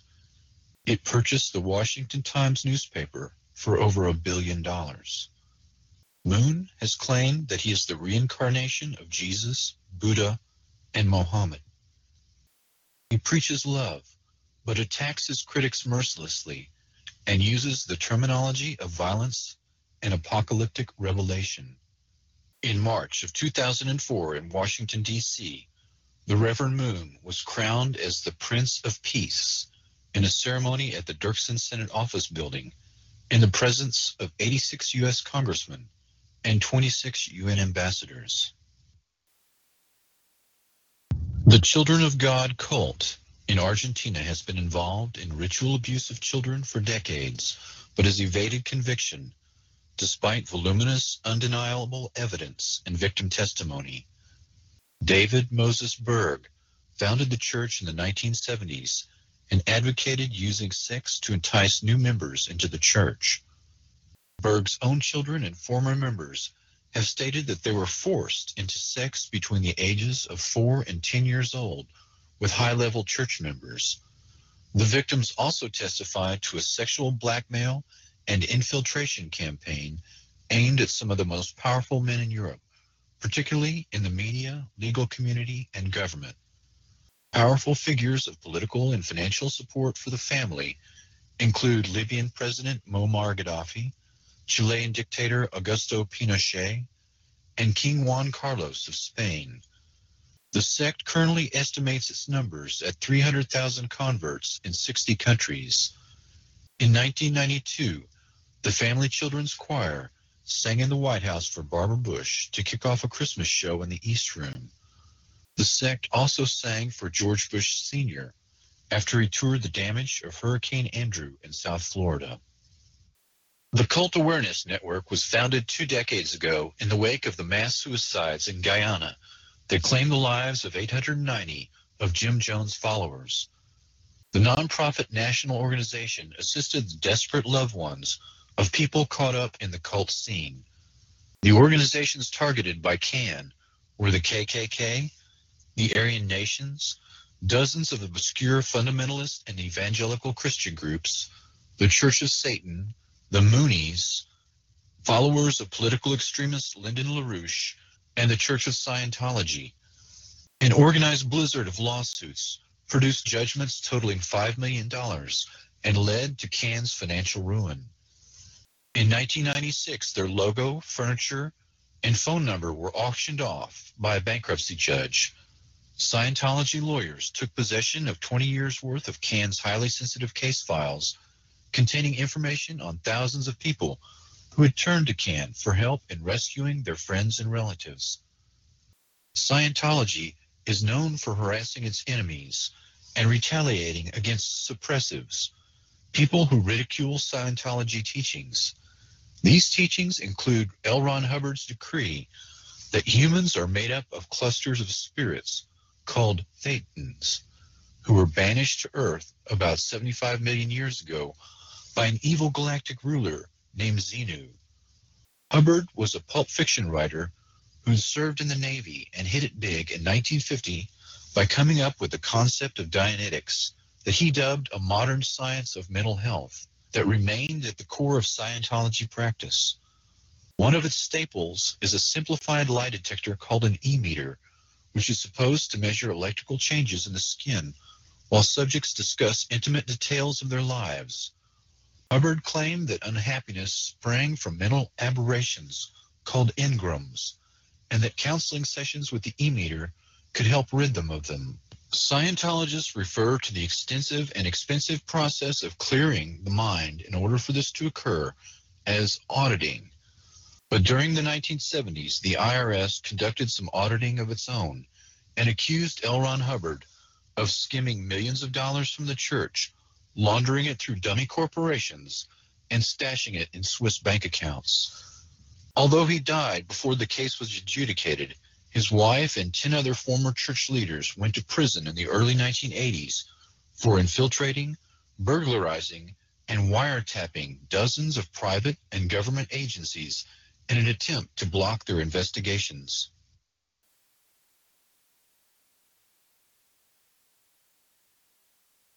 The majority of Masons join and undergo rituals and rites that seem to have no meaning.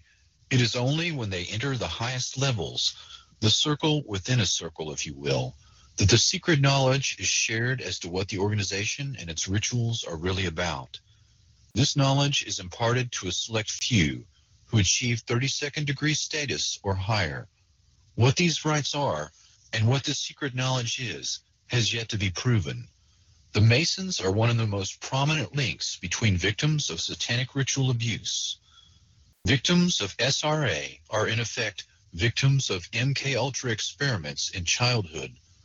Literally thousands of people from different parts of the country who have never been in contact with each other are telling essentially the exact same story. That as very young children, these people were forced to participate in satanic ritual abuse, including child rape and ritual sacrifice. The consistency of the stories, the links to MKUltra and satanic ritual abuse, seem to be a fantastic story at first, but victim testimony is very consistent, and the association of both programs to high-level Mason members has been repeated many times. Many of the personalities involved in the original MKUltra experiments were high-level Masons, including Dr. Sidney Gottlieb, Dr. George Estabrooks, Dr. Ewan Cameron, and others in the intelligence community. Masons have been accused of many things over the years, but it is equally likely that the Masons were infiltrated by CIA perpetrators of MKUltra in an effort to control a closed system and have access to experimental subjects. MKUltra was moved out of the laboratory and into these closed systems of various kinds that could be manipulated and used to supply large numbers of children for mind control experiments and blackmail operations without directly implicating the CIA.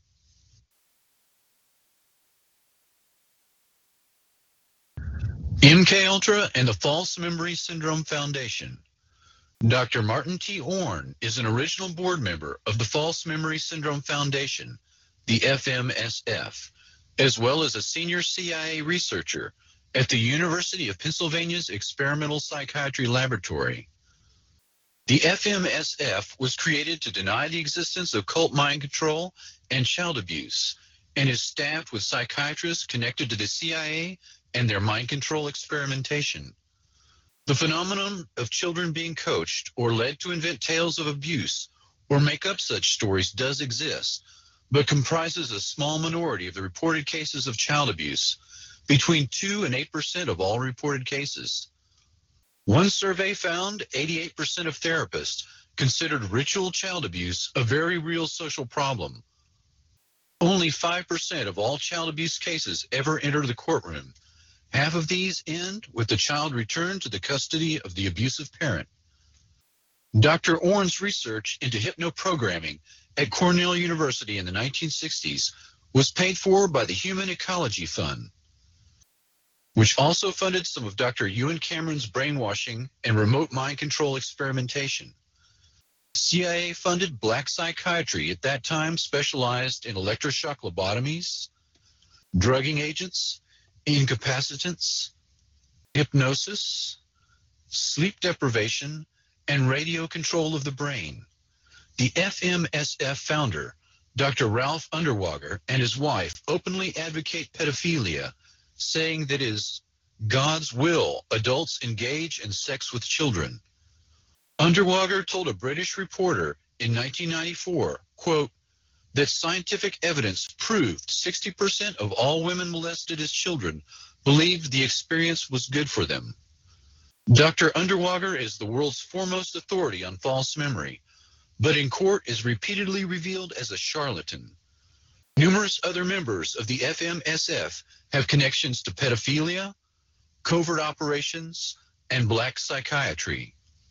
Peter and Pamela Freyd, executive directors of the FMSF, have been accused of child abuse by their daughter, a professor of psychology at the University of Oregon. The industrial production of FMSF stories in journals, newspapers, and TV have shaped public opinion. The very concept of false memory serves the same purpose as Holocaust denial. The major crimes are obstructed. The accused wears the veil of a martyr, and the victim is reviled. Dr. Douglas Besheroff is director of the American Enterprise Institute and former director of the National Center of Child Abuse and Neglect. He writes articles that attack the victims of abuse and has been caught fabricating statistics when claiming scientific rationale for his claims. In 1986, Besheroff published Unfounded Allegations, A New Child Abuse Problem, and numerous other cover stories to confuse the issue. These individuals are engaged in a psychological warfare operation to cover up reports of the agency's mind control operations. For years, the CIA collaborated with cults, many of them founded by the government, in order to conceal the development of mind control technology. Dr. Besheroff associated with Irving Kristol, a veteran CIA psychological warfare specialist. Ritual abuse skeptics with CIA connections are covering up the latest phase in CIA-sponsored mind control experimentation. The McMartin Preschool. In preparation for the McMartin Preschool child abuse trial, 389 toddlers were interviewed. Nearly all of them described abuse at the preschool and do to this day. Some 80% had physical symptoms, including blunt force trauma of sexual areas, scarring, rectal bleeding, and sexual diseases. Paul and Shirley Eberly published the only 2 books available on the case, The Politics of Child Abuse, 1986. They achieved national status as child abuse experts. In courts of law, their work is frequently cited. They lecture widely to receptive audiences and have been speakers at a conference held by victims of child abuse laws, VOCAL. These 2 individuals ran an underground tabloid, Finger, in the 1970s. Finger delved heavily into sadomasochistic sex, sex with children, and sex acts involving human excrement. These 2 pedophiles seek to portray every abuser as a victim of mass hysteria, satanic panic, and witch hunts. They are just 2 of many. The parents of the McMartin preschoolers hired scientists and technicians who unearthed a series of underground tunnels beneath the school, confirming the children's testimony. The longest tunnel was 45 feet long and 6 feet below the school, with a 9-foot chamber spoken of by the children. Another branch led to the triplex next door, surfacing beneath a rollaway bathtub. Forensic tests on thousands of objects found at the site included 200 animal bones. The tunnels were dug in 1966, the year of the school's construction, by the father of the defendant, Charles Buckey. Buckey built the school and worked for Hughes Tool Company. There is an old adage, Hughes is the CIA.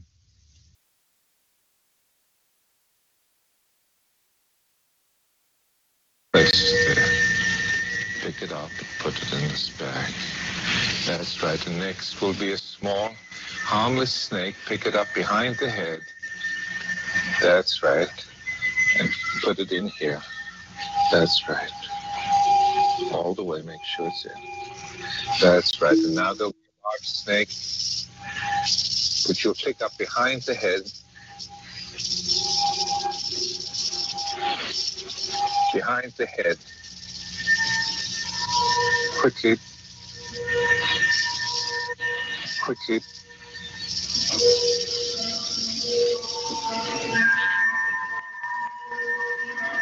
Let go.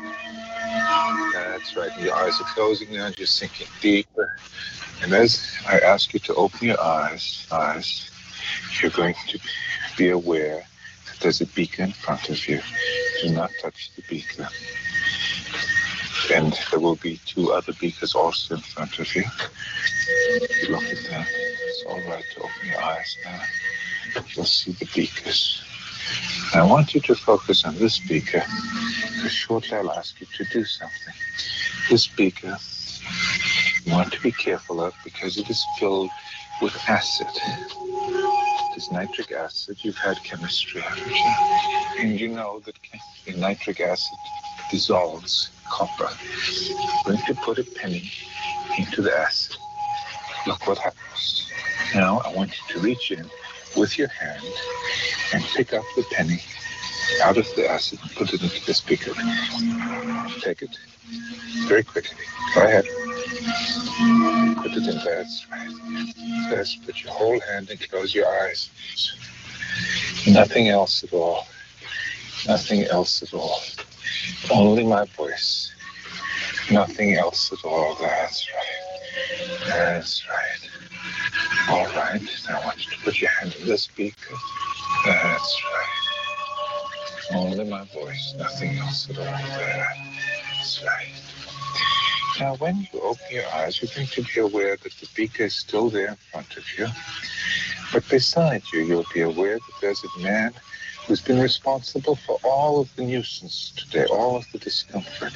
And you're going to become more and more annoyed at him as you think about that. In fact, you're going to pick up the beaker and throw the contents right at him. You're going to take the beaker and you'll feel good doing that. All right, and you'll do it quickly. Open your eyes, you'll see the beaker in front of you. Pick it up and throw it at him. Throw it at him. That's it. As you saw, we changed the acid for colored water while the subject's eyes were closed. The subject not only couldn't see this, but wasn't really aware of it because the smell of the acid was strong enough in the area to be quite compelling. Yet she threw the acid, what she thought was acid, at someone else. But in the same token, she picked up the rattlesnake, and she was willing to take a penny out of the fuming acid. The reason why she did it, however, was not so much the fact that she was hypnotized, but the fact that she knew that I couldn't afford to have anybody be hurt, and I wouldn't want anybody to be hurt, and for that reason she trusted me. And it was the trust that mattered. I decided that I liked Anselmo Vega. He was a pleasant man. He believed in what he was doing, and underneath his somewhat Mardi Gras exterior, I sensed that there was an individual who did in fact have a new perspective on the human equation, on what humanity is. The Trojan Horse. The Athenians laid siege to Troy for many years and then abruptly departed, leaving the Trojan horse. The prophet Laocoon warned the city that the Trojan horse held their doom. He hurled his javelin into the side of the Trojan horse and was attacked by a giant multi-headed serpent that emerged from the sea and pulled he and his sons into the sea to their deaths.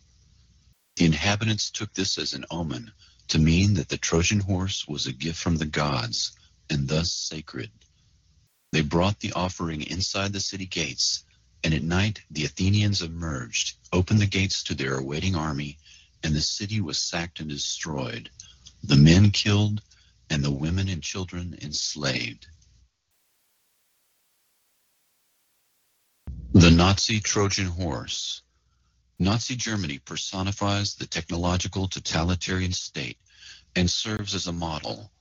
The subjugation of the Weimar Republic began with the creation of private militias that were used as a springboard to infiltrate the German military and finally the police force. Once the German police forces were co-opted, there was no going back. The Reichstag fire was an excuse to seize power and carry out the Night of the Long Knives, the execution of hundreds of internal political rivals, opponents, and potential threats. Once Hitler had crossed the Rubicon of mass assassination, he publicly declared his actions above the law. The pseudoscience of eugenics, the dogma of German racial superiority, and the theoretical subhuman level of other races was the rationale for wars of annihilation. Hitler's plan was to depopulate vast regions of the East and replace them with Germanic stock. Lebensraum, or living space, was the key phrase. 10 million Jews came under their geographical control, of which 6 million were systematically murdered in an effort to wipe out the Jewish race. 3 million others perished in the camps, including gypsies, Slavs, and other supposed subhuman races, as well as homosexuals, dissident Catholic priests, prisoners of war, union leaders, political opponents, Germans caught aiding Jews, religious sects such as Jehovah's Witnesses, and the intellectuals of conquered nations. The concentration camp of Auschwitz processed 4,756 human beings a day. The Nazi propaganda was so irresistible that many Jews and other targeted groups joined the Nazi movement. In the aftermath of the war, 50 million people had died, and Europe lay in ashes. The Allies wanted answers.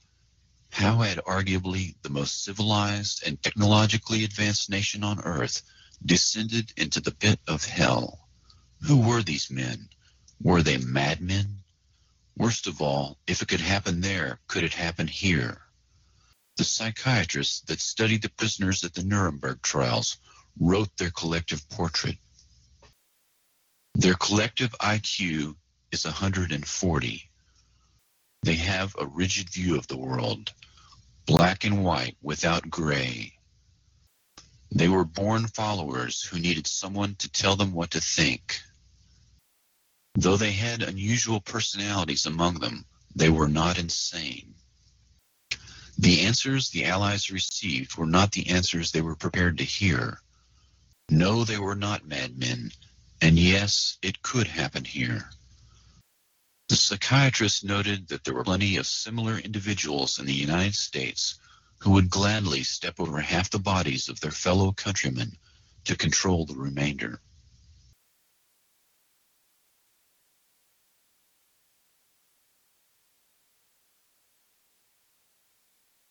Remote viewing programs were publicly touted as an attempt to spy on the USSR using psychic powers to find hidden Russian bases and gather intelligence information. The military intelligence personalities involved in remote viewing have ties to development programs for microwave and radio frequency radiation weapons that are designed to influence the central nervous system, referred to collectively as psychotronics. These personalities have ties to religious cults as well. Remote viewing began with Operation Scan8 and Operation Grill Flame, run by the NSA and INSCOM at Fort Meade under such personalities as Lieutenant Colonel Thomas Bearden, Albert Stubblebine, Ingo Swann, Ed Dames, Harold Putoff, Russell Targ, Paul Smith, and others. Operation Scan8 leader Thomas Bearden went on to lead the American Psychotronics Association. Project Grill Flame leaders Ed Dames and Albert Stubblebine began Cytec Corporation, a private remote viewing company which holds the Smirnov patent for a psychotronic weapon. Remote viewers Harold Putoff and Ed Dames have counseled the traumatized victims of death cults and mass shootings, such as the Jonestown mass deaths and the Columbine shootings, even though these men are not counselors, but physicists and military intelligence officers by training. Dr. Harold Putoff exemplifies the contradiction. He is a former NSA officer who developed the pulse microwave laser. He is a remote viewer and a high-level Scientologist who likes to counsel traumatized victims of cults. The concept of remote viewing is being used as a cover, a psychological warfare operation in order to screen the development of psychotronic weapons and conduct MK-Ultra operations. The same people involved in remote viewing programs for the NSA and INSCOM at Fort Meade and Cytec Corporation are also closely tied to psychotronic weapons development and religious cults that use MK-Ultra methodology to induce multiple personality disorder. These strange threads, such as non-lethal psychotronic weapons development, remote viewing operations, and cults engaged in ritual abuse are all woven together, suggesting that MKUltra and non-lethal psychotronic weapons development have evolved into an elaborate psychological warfare campaign that functions as an infiltration operation and a counterinsurgency aimed at the people and government of the United States.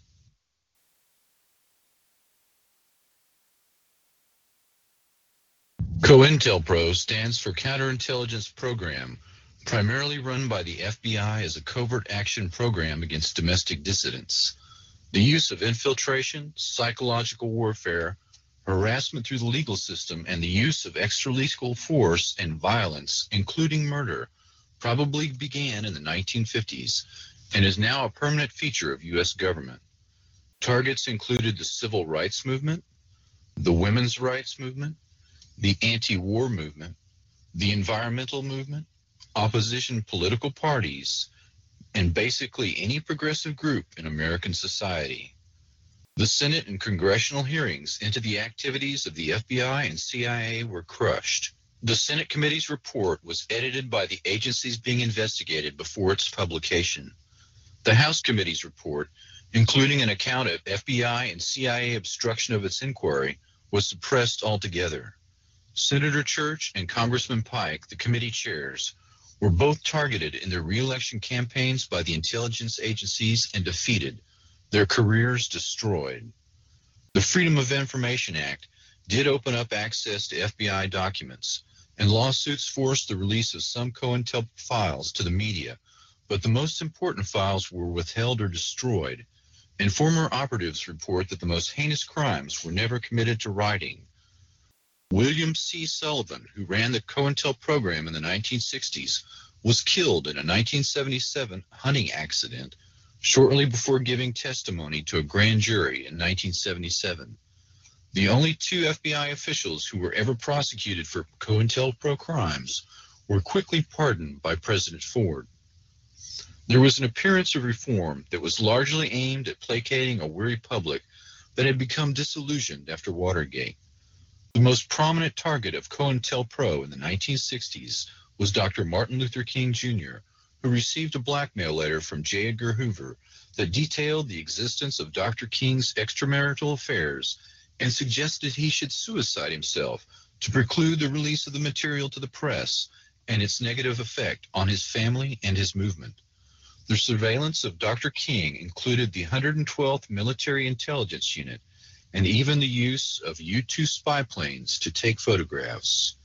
Dr. King was marked, barely a month before his murder, for elimination as a potential messiah who could unify and electrify the black movement.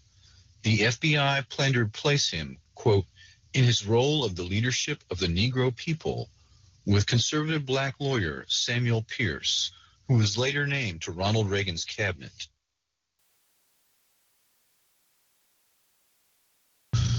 The theme of forced suicide is repeated on others targeted by COINTELPRO. Jean Seberg was an actress involved in civil rights. Her husband received a forged letter from the FBI detailing a fictitious affair she was supposedly having with a black activist. The actress was pregnant at the time and attempted suicide, had a miscarriage, and eventually did commit suicide. Forced suicide on a COINTELPRO target allows intelligence agencies deniability for the crime. In effect, it is the perfect crime. A total of 2,300 officially approved COINTEL actions were admitted to the Senate Intelligence Committee, but thousands more have since been revealed. Ultimately, FBI documents disclose 6 major programs. FBI operatives were directed to disrupt meetings of targeted groups, spread rumors, inflame disagreements over what people normally fight over, money, politics, race, gender, sex, and to exacerbate rivalries and jealousy, to lead activists into unnecessary danger, and to set them up for false prosecutions. False news stories, forged documents, and anonymous letters and phone calls, as well as pressure on landlords and their employers, make up just some of the strategies used against activists. The major violence of the domestic terrorist campaign was directed at the Black nationalist and American Indian movements. These individuals were readily imprisoned on false charges or assassinated. British Commander Frank Kitson first codified counterinsurgency operations theory in his book Low-Intensity Operations, Subversion, Insurgency, and Peacekeeping. And he insists that infiltration and psychological operations be mounted against dissident groups in normal times before any mass movement can develop. These tactics were adopted into COINTELPRO against American citizens in peacetime, with considerable energy spent ensuring that the different progressive groups did not link up and cooperate. Specifically, the anti-war movement, composed of suburban white youth, and the Black nationalist movement. There was also a major effort to preclude African American leaders from linking up with leaders in Africa. Infiltration of the KKK by the FBI reached 10 to 20% of its membership at the height of the civil rights struggle, and these assets, along with neo-Nazi party members, were used to attack civil rights workers and activists. COINTEL operations are presently being incorporated into the development of microwave and radio frequency radiation weapons. Dissidents that in the past were visibly attacked or assassinated in a traditional manner are now targeted for elimination using electromagnetic weapons.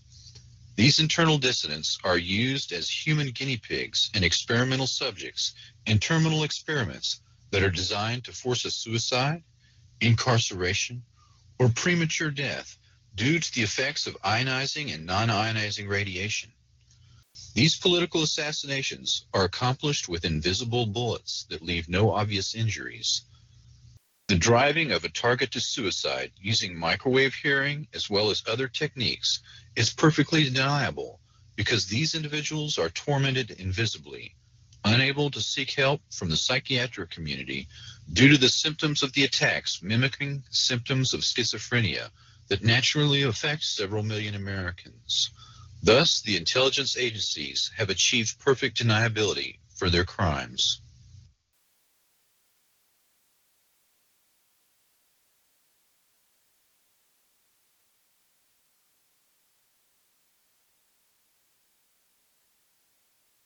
CIA blowback. If the U.S. intelligence agencies are currently engaged in war crimes using directed energy weapons, it would be logical to expect a pattern of prior behaviors that exhibit similar criminal activity. It is certain that the United States has destabilized dozens of countries and overthrown their elected governments. Just how many countries is uncertain. In Iran in 1953, the Eisenhower administration joined forces with British intelligence to overthrow the government of Iran, which was seeking a larger share of its country's oil revenues. CIA Director Allen Dulles and Kermit Roosevelt, the son of FDR, were able to direct Iranian army officers in a coup to overthrow Mossadegh, the elected government, and reinstall the fictitious monarchy of the Shah. The Shah immediately granted British Petroleum a 40% share of the oil concession, and American firms received 40% as a reward for their participation. The overthrow of Mossadegh emboldened the CIA and became a blueprint for future destabilization operations. Mossadegh represented the legitimate aspirations of a nationalist democracy that was thwarted in the name of anti-communism. The resulting chaos and radicalization of Iran is a direct result of interference in the internal affairs of that nation, what is referred to as blowback, the unintended negative consequences of covert actions against foreign elected governments.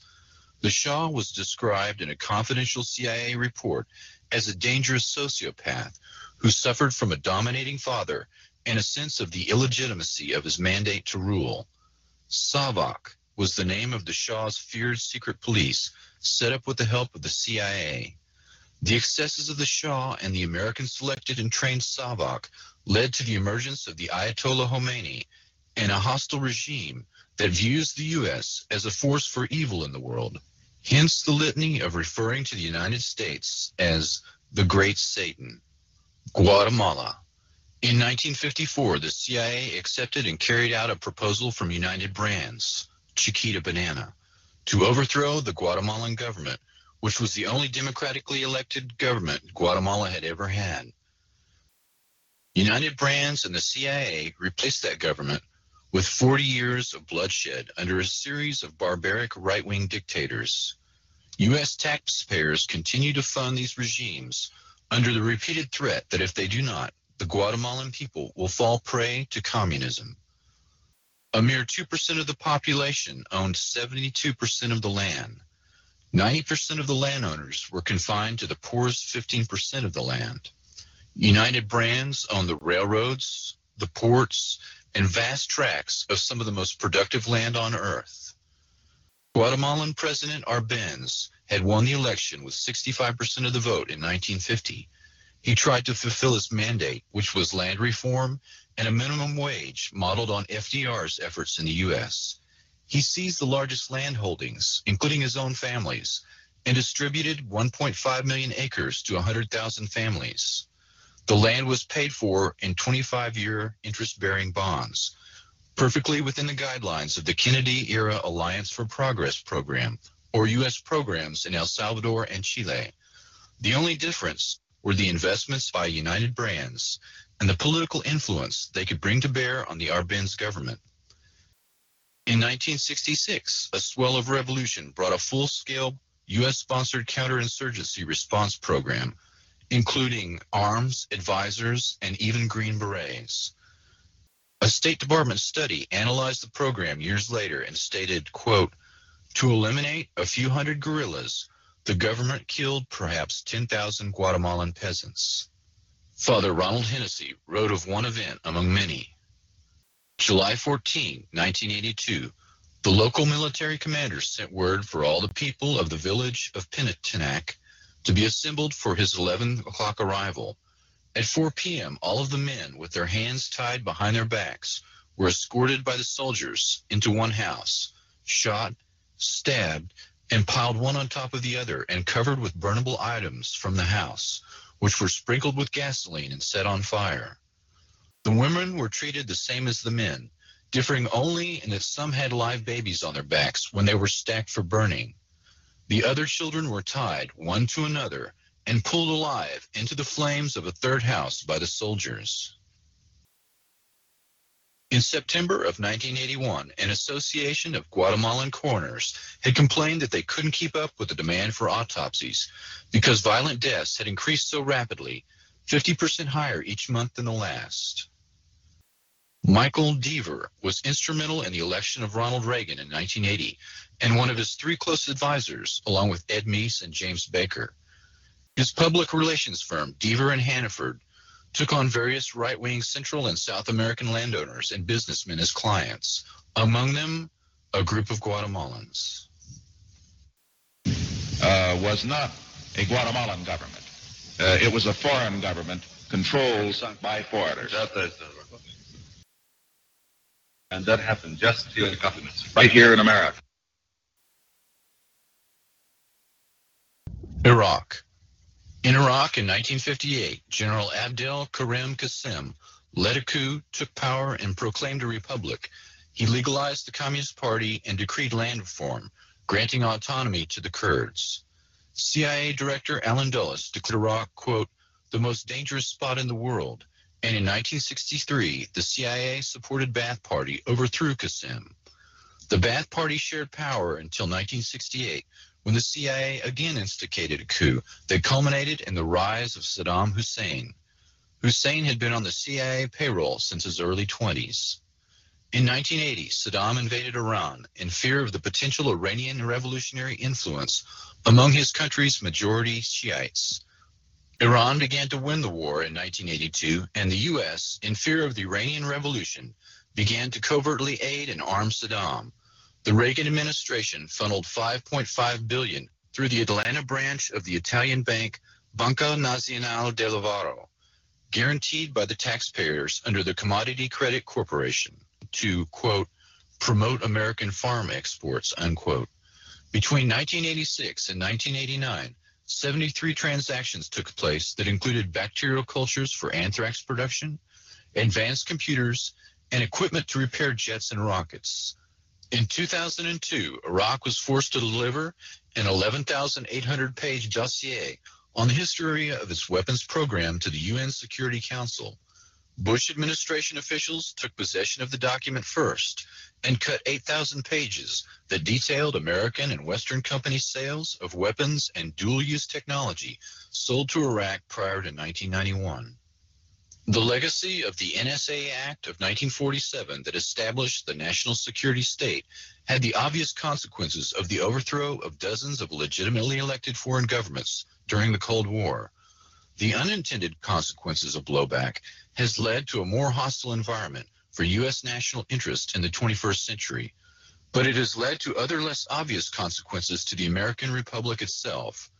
The power of the U.S. intelligence agencies to overthrow foreign governments at will has also impacted the domestic American political landscape. The ability to destabilize the world almost at will has conferred the same ability to these agencies in American politics.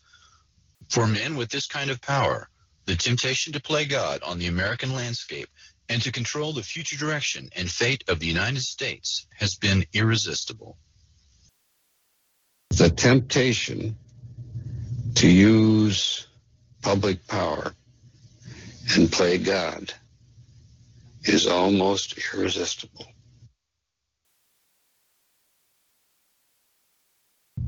The Golden Triangle. In China in 1949, the communists under Mao Zedong drove out the U.S.-backed nationalist warlord Chiang Kai-shek. With his defeated army, the KMT, the Kuomintang, they fled to the Golden Triangle and to Taiwan. Within the Golden Triangle, they took over opium production to finance weapons purchases and the finer things in life. By the 1950s, heroin had become a nationwide concern in the United States. From Senate hearings to popular movies, criminologists blamed addicts for soaring crime rates. These KMT operations were hidden from the U.S. public for 30 years, and it is only recently Afghanistan has captured 90% of the world heroin market. The U.S. exploited the Hmong and Montagnard tribesmen as a source of opium and used the CIA's Air America to bring in guns and supplies in exchange for drugs. Large quantities of heroin appeared in the United States, much of it smuggled inside the bodies of dead American GIs. Addiction plagued the Army in Vietnam to the point of reducing their fighting capacity, and after the war, these men brought their drug problem home with them. The U.S. government promoted the drug traffic and intervened to make sure traffic would not be discovered. In the words of one former investigator, quote, "You'd be running a criminal investigation, say narcotics. You'd find out that Inspector so-and-so of your national police is involved in this. You investigate up to a point and you can't go any further. It would go to our headquarters and then it would go to Washington and nothing would ever happen. The intelligence gleaned from these people was more important than stopping the drug traffic." The senior public relations man for the DEA offers the explanation, quote, "Their mission was to get people to fight against the communists, not to stop the drug traffic."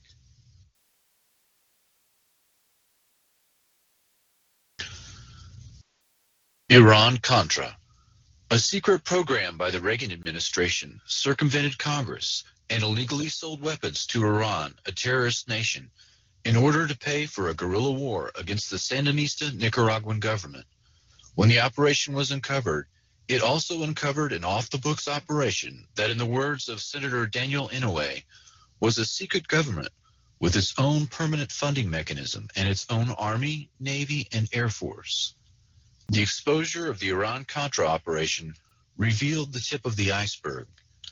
Admiral Richard Secord ran a many-faceted program that concentrated on banking fraud, drug smuggling, and illegal arms dealing by officers and former officers of the U.S. military. Oliver L. North, a Marine lieutenant colonel, was assigned to the National Security Council staff beginning in 1981 until he was fired in 1986. North was the White House official most directly involved in secretly aiding the Contras, selling arms to Iran, and diverting Iran arms sales proceeds to the Contras. North was Deputy Director for Political Military Affairs and reported to his superior National Security Advisor, Robert C. McFarland, and later, John M. Poindexter. He claimed to have taken much of his direction from Central Intelligence Agency Director William Casey. North testified repeatedly that he believed President Reagan was aware and approving of his activities. North was indicted in 1988 on 16 Iran-Contra charges. He was found guilty on 3 counts. His convictions were vacated in 1990 when an appeals court found that witnesses in his trial were prejudiced by his immunized congressional testimony. Many figures that came under criminal investigation and prosecution in Iran-Contra, like John Poindexter, Elliot Abrams, Richard Armitage, Dick Cheney, Otto Reich, Colin Powell, and John Negroponte, returned to serve in both Bush administrations without serious challenge from Congress.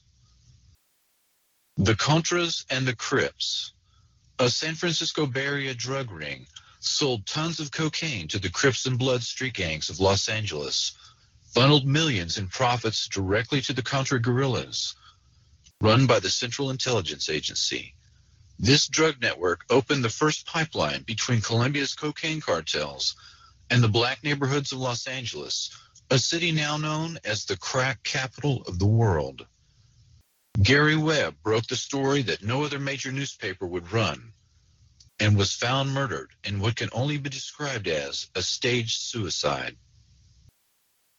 We had Contra pilots flying out of Ilopango, smuggling drugs into the U.S., cocaine specifically. For America, bound from military airfields in Florida and Texas, offloaded out of sight of the law, then shipped to California and other points in the U.S. Point blank, stay away from it. It's a covert operation being run by the White House. In the highest councils of our government, in the White House and in the Justice Department. There is no question of that. I can document that. Turns up wrongdoing.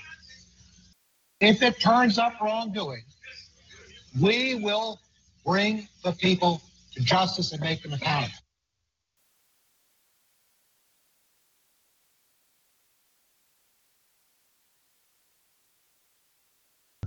The Russian Mind Control Program. Controlled Offensive Behavior, USSR, is a 1972 U.S. Army study of Soviet mind control experimentation. The Russian Directed Energy Weapons Program focused on targeting of individuals, not groups. Soviet dissidents were the target of microwave anti-personnel weapons and mind-altering techniques that sought, quote, the total submission of one's will to some outside force. Electromagnetic weapon mind control surfaced in the 1973 Russian Conference on Psychotronic Research. The agenda for the Prague meeting included the following 5 topics: erasure of the subconscious mind, development of ESP, induction of paranormal effects in dreams, the mechanical equivalent of neuropsychic energy, and the psi gene. The Soviets were known to have potent blinding lasers. They were also feared to have developed acoustic and radio wave weapons. A 1987 issue of Soviet Military Power, a Cold War Pentagon publication, warned that the Soviets might be close to, quote, a prototype short-range tactical radio frequency weapon. The Washington Post reported that year that the Soviets had used such weapons to kill goats at 1 kilometer's range. The Pentagon, it turns out, had been pursuing similar devices since the 1960s.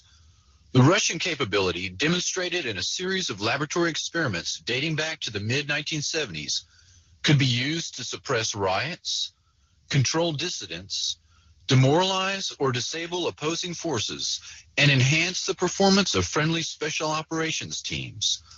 Pioneered by government-funded department of the psychocorrection at the Moscow Academy Medical Academy, acoustic psychocorrection involves the transmission of specific commands via static or white noise bands into the human subconscious without upsetting other intellectual functions.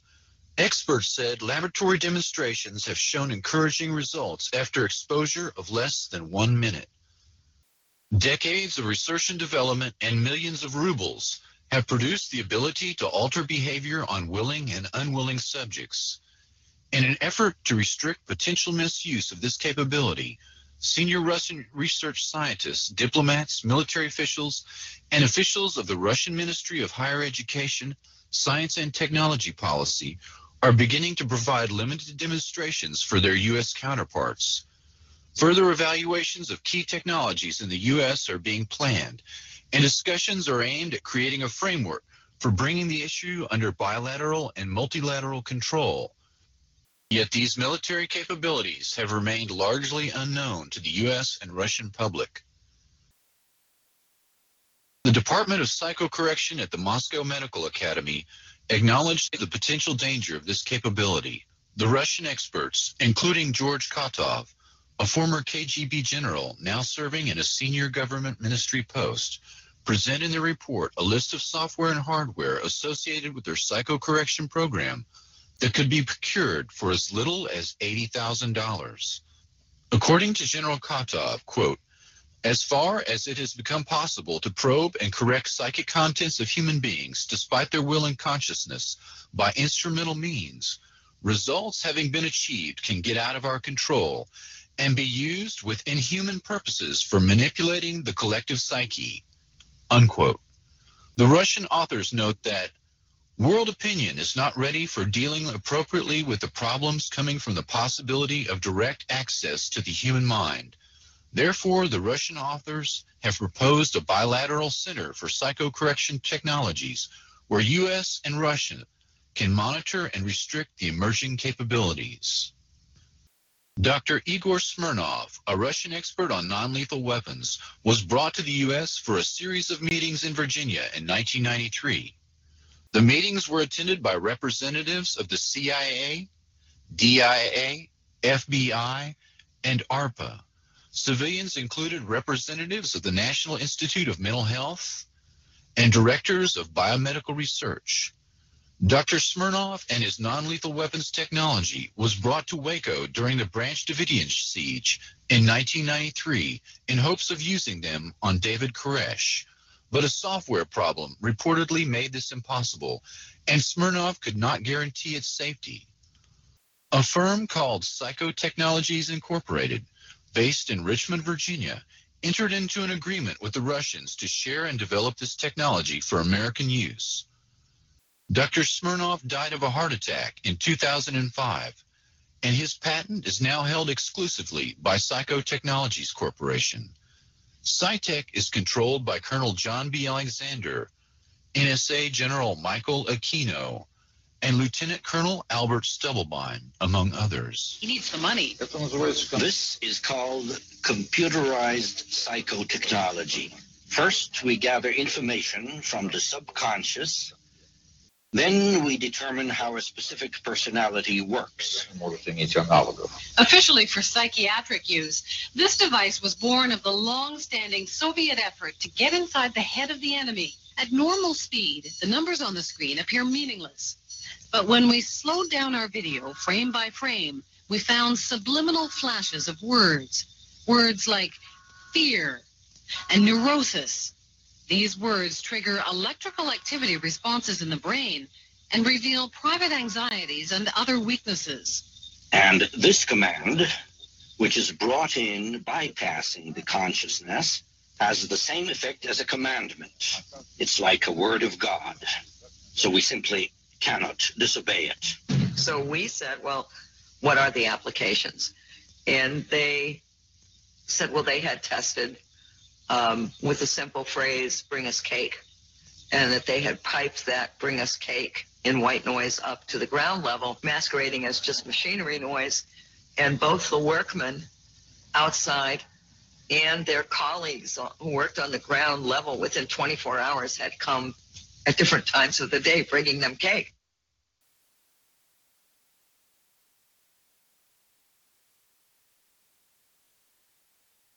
MK Ultra Unclassified. The military financed all scientific research into development of directed energy weapons.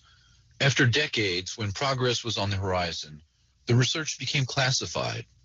The public program was shut down and restarted in conditions of absolute secrecy. The published scientific papers that concerned potential weapons and even bioelectric medicine were reduced to a trickle, but occasional information about their existence continued to emerge. The work of Dr. Michael Persinger, Igor Smirnov, Robert Becker, Eldon Bird, James Lynn, Andre Puharich, Ross Addy, Jose Delgado, Bill Van Bies, Herman Schwann, and others present sufficient evidence of the existence of these weapons. The earliest work on the effects of electromagnetic weapons on humans was done by Nikola Tesla in the early 1900s. The earliest anti-personnel electromagnetic weapons can be traced to the early to mid-1940s and possibly earlier. The first reference is existent in the U.S. Strategic Bombing Survey that reviewed Japanese research and development efforts into a death ray. Human beings, prisoners of war, were used in terminal experiments in the laboratory. Summarizing the Japanese efforts after World War II, Allied scientists concluded that a death ray apparatus might be developed that could kill unshielded human beings at a distance of 5 to 10 miles. Research on living organisms revealed that waves from 2 meters to 60 centimeters in length caused hemorrhage of the lungs, whereas waves shorter than 2 meters destroyed brain cells. Dr. Andre Puharich studied the effects of radio waves on animals at Northwestern University in the late 1940s. He later founded a laboratory called Round Table Foundation of Electrobiology. Puharich was employed at the Army's Chemical and Biological Warfare Center at Fort Detrick, Maryland, researching the effects of LSD for the CIA in 1954.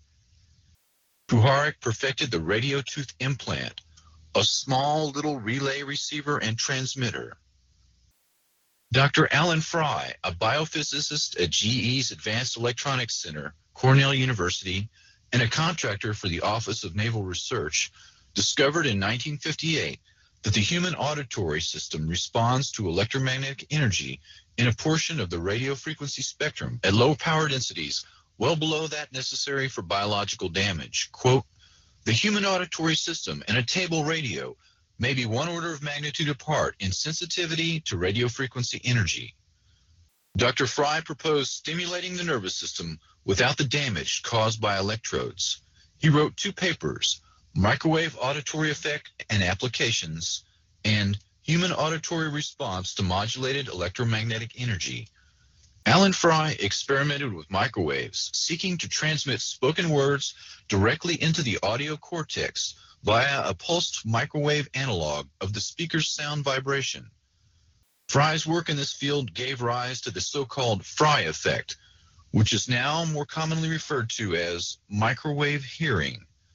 Fry's work had obvious implications for covert operations. He synchronized pulse microwaves with the myocardial rhythm of a frog's heart, and the heart stopped beating. Dr. Fry had perfected the induction of heart seizures by beamed electromagnetics. He microwaved cats and found that the stimulation of the hypothalamus had a powerful effect on emotions. Fry found that human subjects exposed to 1300 megahertz to 3000 megahertz microwaves at average power densities of 0.4 to 2 milliwatts per centimeter perceived auditory sounds. The peak power densities were on the order of 200 to 300 milliwatts per centimeter, and the pulse repetition frequencies varied between 200 to 400 hertz. Fry referred to this auditory phenomenon as radio frequency sound. The sensation occurred instantaneously at average incident power densities well below that necessary for known biological damage, and appeared to originate from within or near the back of the head. Dr. Fry was reluctant to experiment on humans, but others, particularly paperclip scientists, were not. Dr. Michael Persinger, a psychologist and neuroscientist, did research on the effects of electromagnetic radiation on the brain for a Pentagon weapons project. He has worked in the field for 40 years and funded by the Navy and reportedly by the NSA as well. Dr. Persinger perfected a means to make experimental subjects feel that they had been abducted by aliens or had an encounter with angels or God through the use of a modified motorcycle helmet equipped with solenoids to send electromagnetic pulses through the frontal lobes of the brain. Quote, human experience of God can be generated by a process that has nothing to do with whether God exists or not. Dr. Persinger published the paper on the possibility of directly accessing every human brain by electromagnetic induction of fundamental algorithms, 1995. Quote, a process which is coupled to the narrow band of brain temperature could allow all normal human brains to be affected by a subharmonic whose frequency range at 10 hertz would vary only by 0.1 hertz. Random variations of noise within the matrices could potentially differentiate between individual brains. In other words, individuals could be identified by the specific characteristics of their brain output. He goes on further. Identification of these sequences could also allow direct access to the most complex neurocognitive processes associated with the self, human consciousness, and the aggregate of experimental representations, in other words, episodic memory, that define the individual within the brain. In other words, a person's memory, consciousness, and sense of self can be fully accessed and modified by electromagnetic means, especially a person's personality can be completely shaped, much like the research of Dr. Ewan Cameron, who sought to do so by more primitive means. Dr. Persinger says the brain processes can be circumvented by direct induction of this information within the brain. The basic premise is that the synthetic duplication of the neuroelectrical correlates generated by the sensors to an actual stimulus should produce identical experiences without the presence of that stimulus.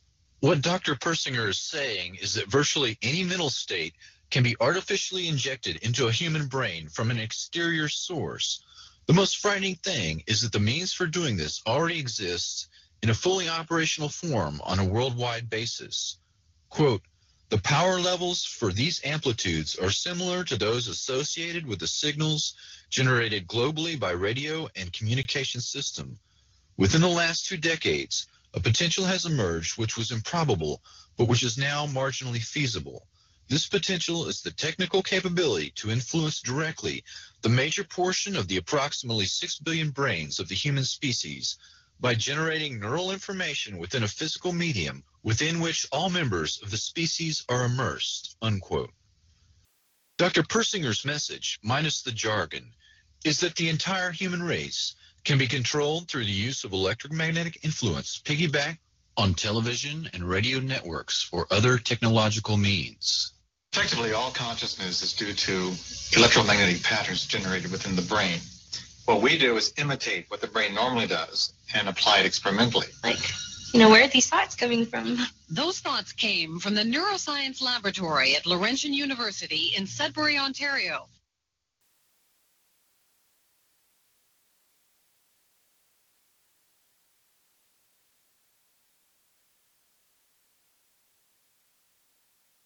The Strategic Defense Initiative.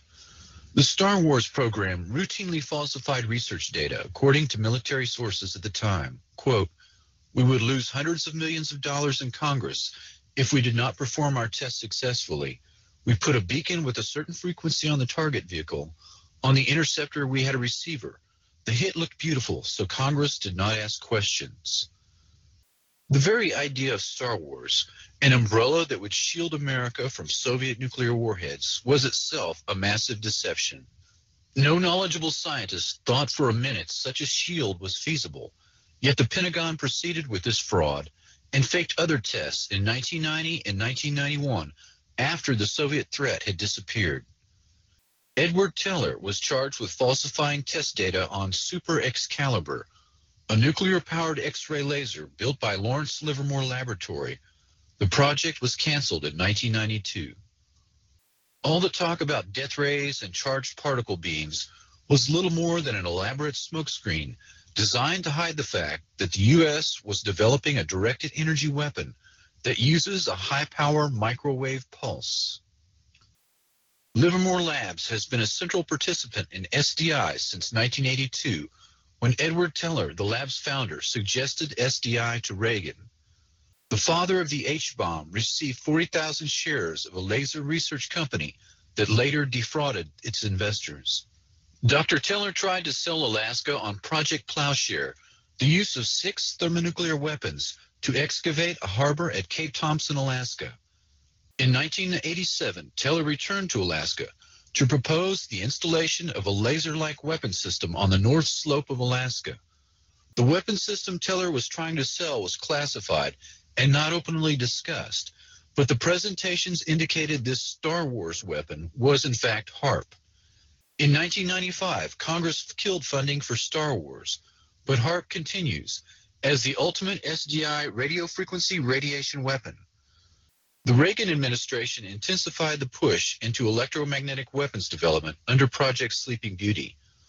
A scientist working for the Army's Ballistic Defense Command complained to the House Government Operations Committee that as much as half of the entire SDI budget had disappeared into classified projects. Suddenly there was a threat to this world from some other species, from another planet, outside in the universe. We'd forget all the little local differences that we have between our countries. Perhaps we need some outside universal threat to make us recognize this common bound. I occasionally think how quickly our differences worldwide would vanish if we were facing an alien threat. High-Frequency Active Auroral Research Project, HARP, 30 miles from Fairbanks, Alaska, is the real focus of anti-missile defense that SDI was purported to be, and much more. The public patent was titled A Method and Apparatus for Altering a Region of the Earth's Atmosphere, Ionosphere, and Magnetosphere. Dr. Bernard Eastland, a physicist who holds a patent for the fusion torch, and also holds a dozen others related to HARP that were eventually purchased by E-Systems and Raytheon. Patent number 4686605 claims the following uses: cause total disruption of all forms of communications over a very large portion of the Earth, missile or aircraft destruction, deflection, or confusion, weather modification by altering solar absorption, also altering composition of the atmosphere. This patent was classified by the Navy under National Security Order in 1987, but other public patents exist for purposes of power beaming systems, artificial ionospheric mirror composed of a plasma layer, creation of artificial ionizing clouds above the Earth, defense system for discriminating between objects in space, nuclear-sized explosions without radiation. HARP is described as a research instrument for studying the ionosphere, an ionospheric heater, or IRI, of which many exist, but HARP is special. The ability to focus energy and the unprecedented amount in gigawatts, billions of watts, makes it literally millions of times more effective at heating the region about 120 miles above the Earth's surface. The atmosphere has most of its density below 30 miles altitude. The ionosphere is the very thin layer above that absorbs dangerous ultraviolet radiation and makes life possible on Earth. There is very little mixing normally between the two layers, but disturbances in the ionosphere translate to changes in weather, such as normally occurring sunspots and the solar wind. The main idea behind HARP is the ability to direct electrons along the naturally occurring magnetic field lines of the Earth and accelerate them to near the speed of light to form a protective shell of highly excited particles that not only block communications worldwide, but destroy missiles in their trajectory as they descend from space. The effects can be localized by punching a hole through the ionosphere to superheat an area 30 kilometers in diameter into a plasma shield. Any missile or aircraft would be destroyed that tried to fly through the plasma, which is the fourth state of matter. A hole in the ionosphere above an enemy country could kill by allowing solar radiation to strike the surface unhindered. Weather modification could also be used as an instrument of warfare by manipulating the electric jet and the jet streams that dictate climate. The publicly stated aim is C3, Command, Communication, and Control. The margin of victory in war is to block or intercept enemy communications and to secure your own. The signals in the ELF extremely low frequency range can be generated by HARP and heard anywhere in the world and are used for Earth-penetrating tomography, basically finding enemy submarines and underground bases. Dr. Richard Williams says the high-energy experiments will generate the equivalent of the output of 10 to 100 large power generating stations, and that, quote, tests of these kinds could cause irreversible damage. According to Dr. Elizabeth Rauscher, quote, the ionosphere is prone to catalytic reactions, so if a small part is changed, a major change in the ionosphere can happen. HAARP documents admit that 1,000-fold greater amounts of energy can be released in the ionosphere than injected. Stanford University experiments beaming radio waves into the magnetosphere detected the signals halfway around the world. Some were amplified 1,000 times. David Yarrow states, quote, Earth's axial spin means that a burst lasting more than a few minutes will slice through the ionosphere like a microwave knife, producing not a hole, but a long tear and incision. HAARP documents describe intentionally trying to get a runaway effect in the ionosphere. Quote, the instabilities commonly studied are approaching their maximum radio frequency energy dissipative capacity, beyond which the plasma process will run away until the next limiting factor is reached. The first atomic weapons testing was done without knowing if the chain reaction would stop or keep going.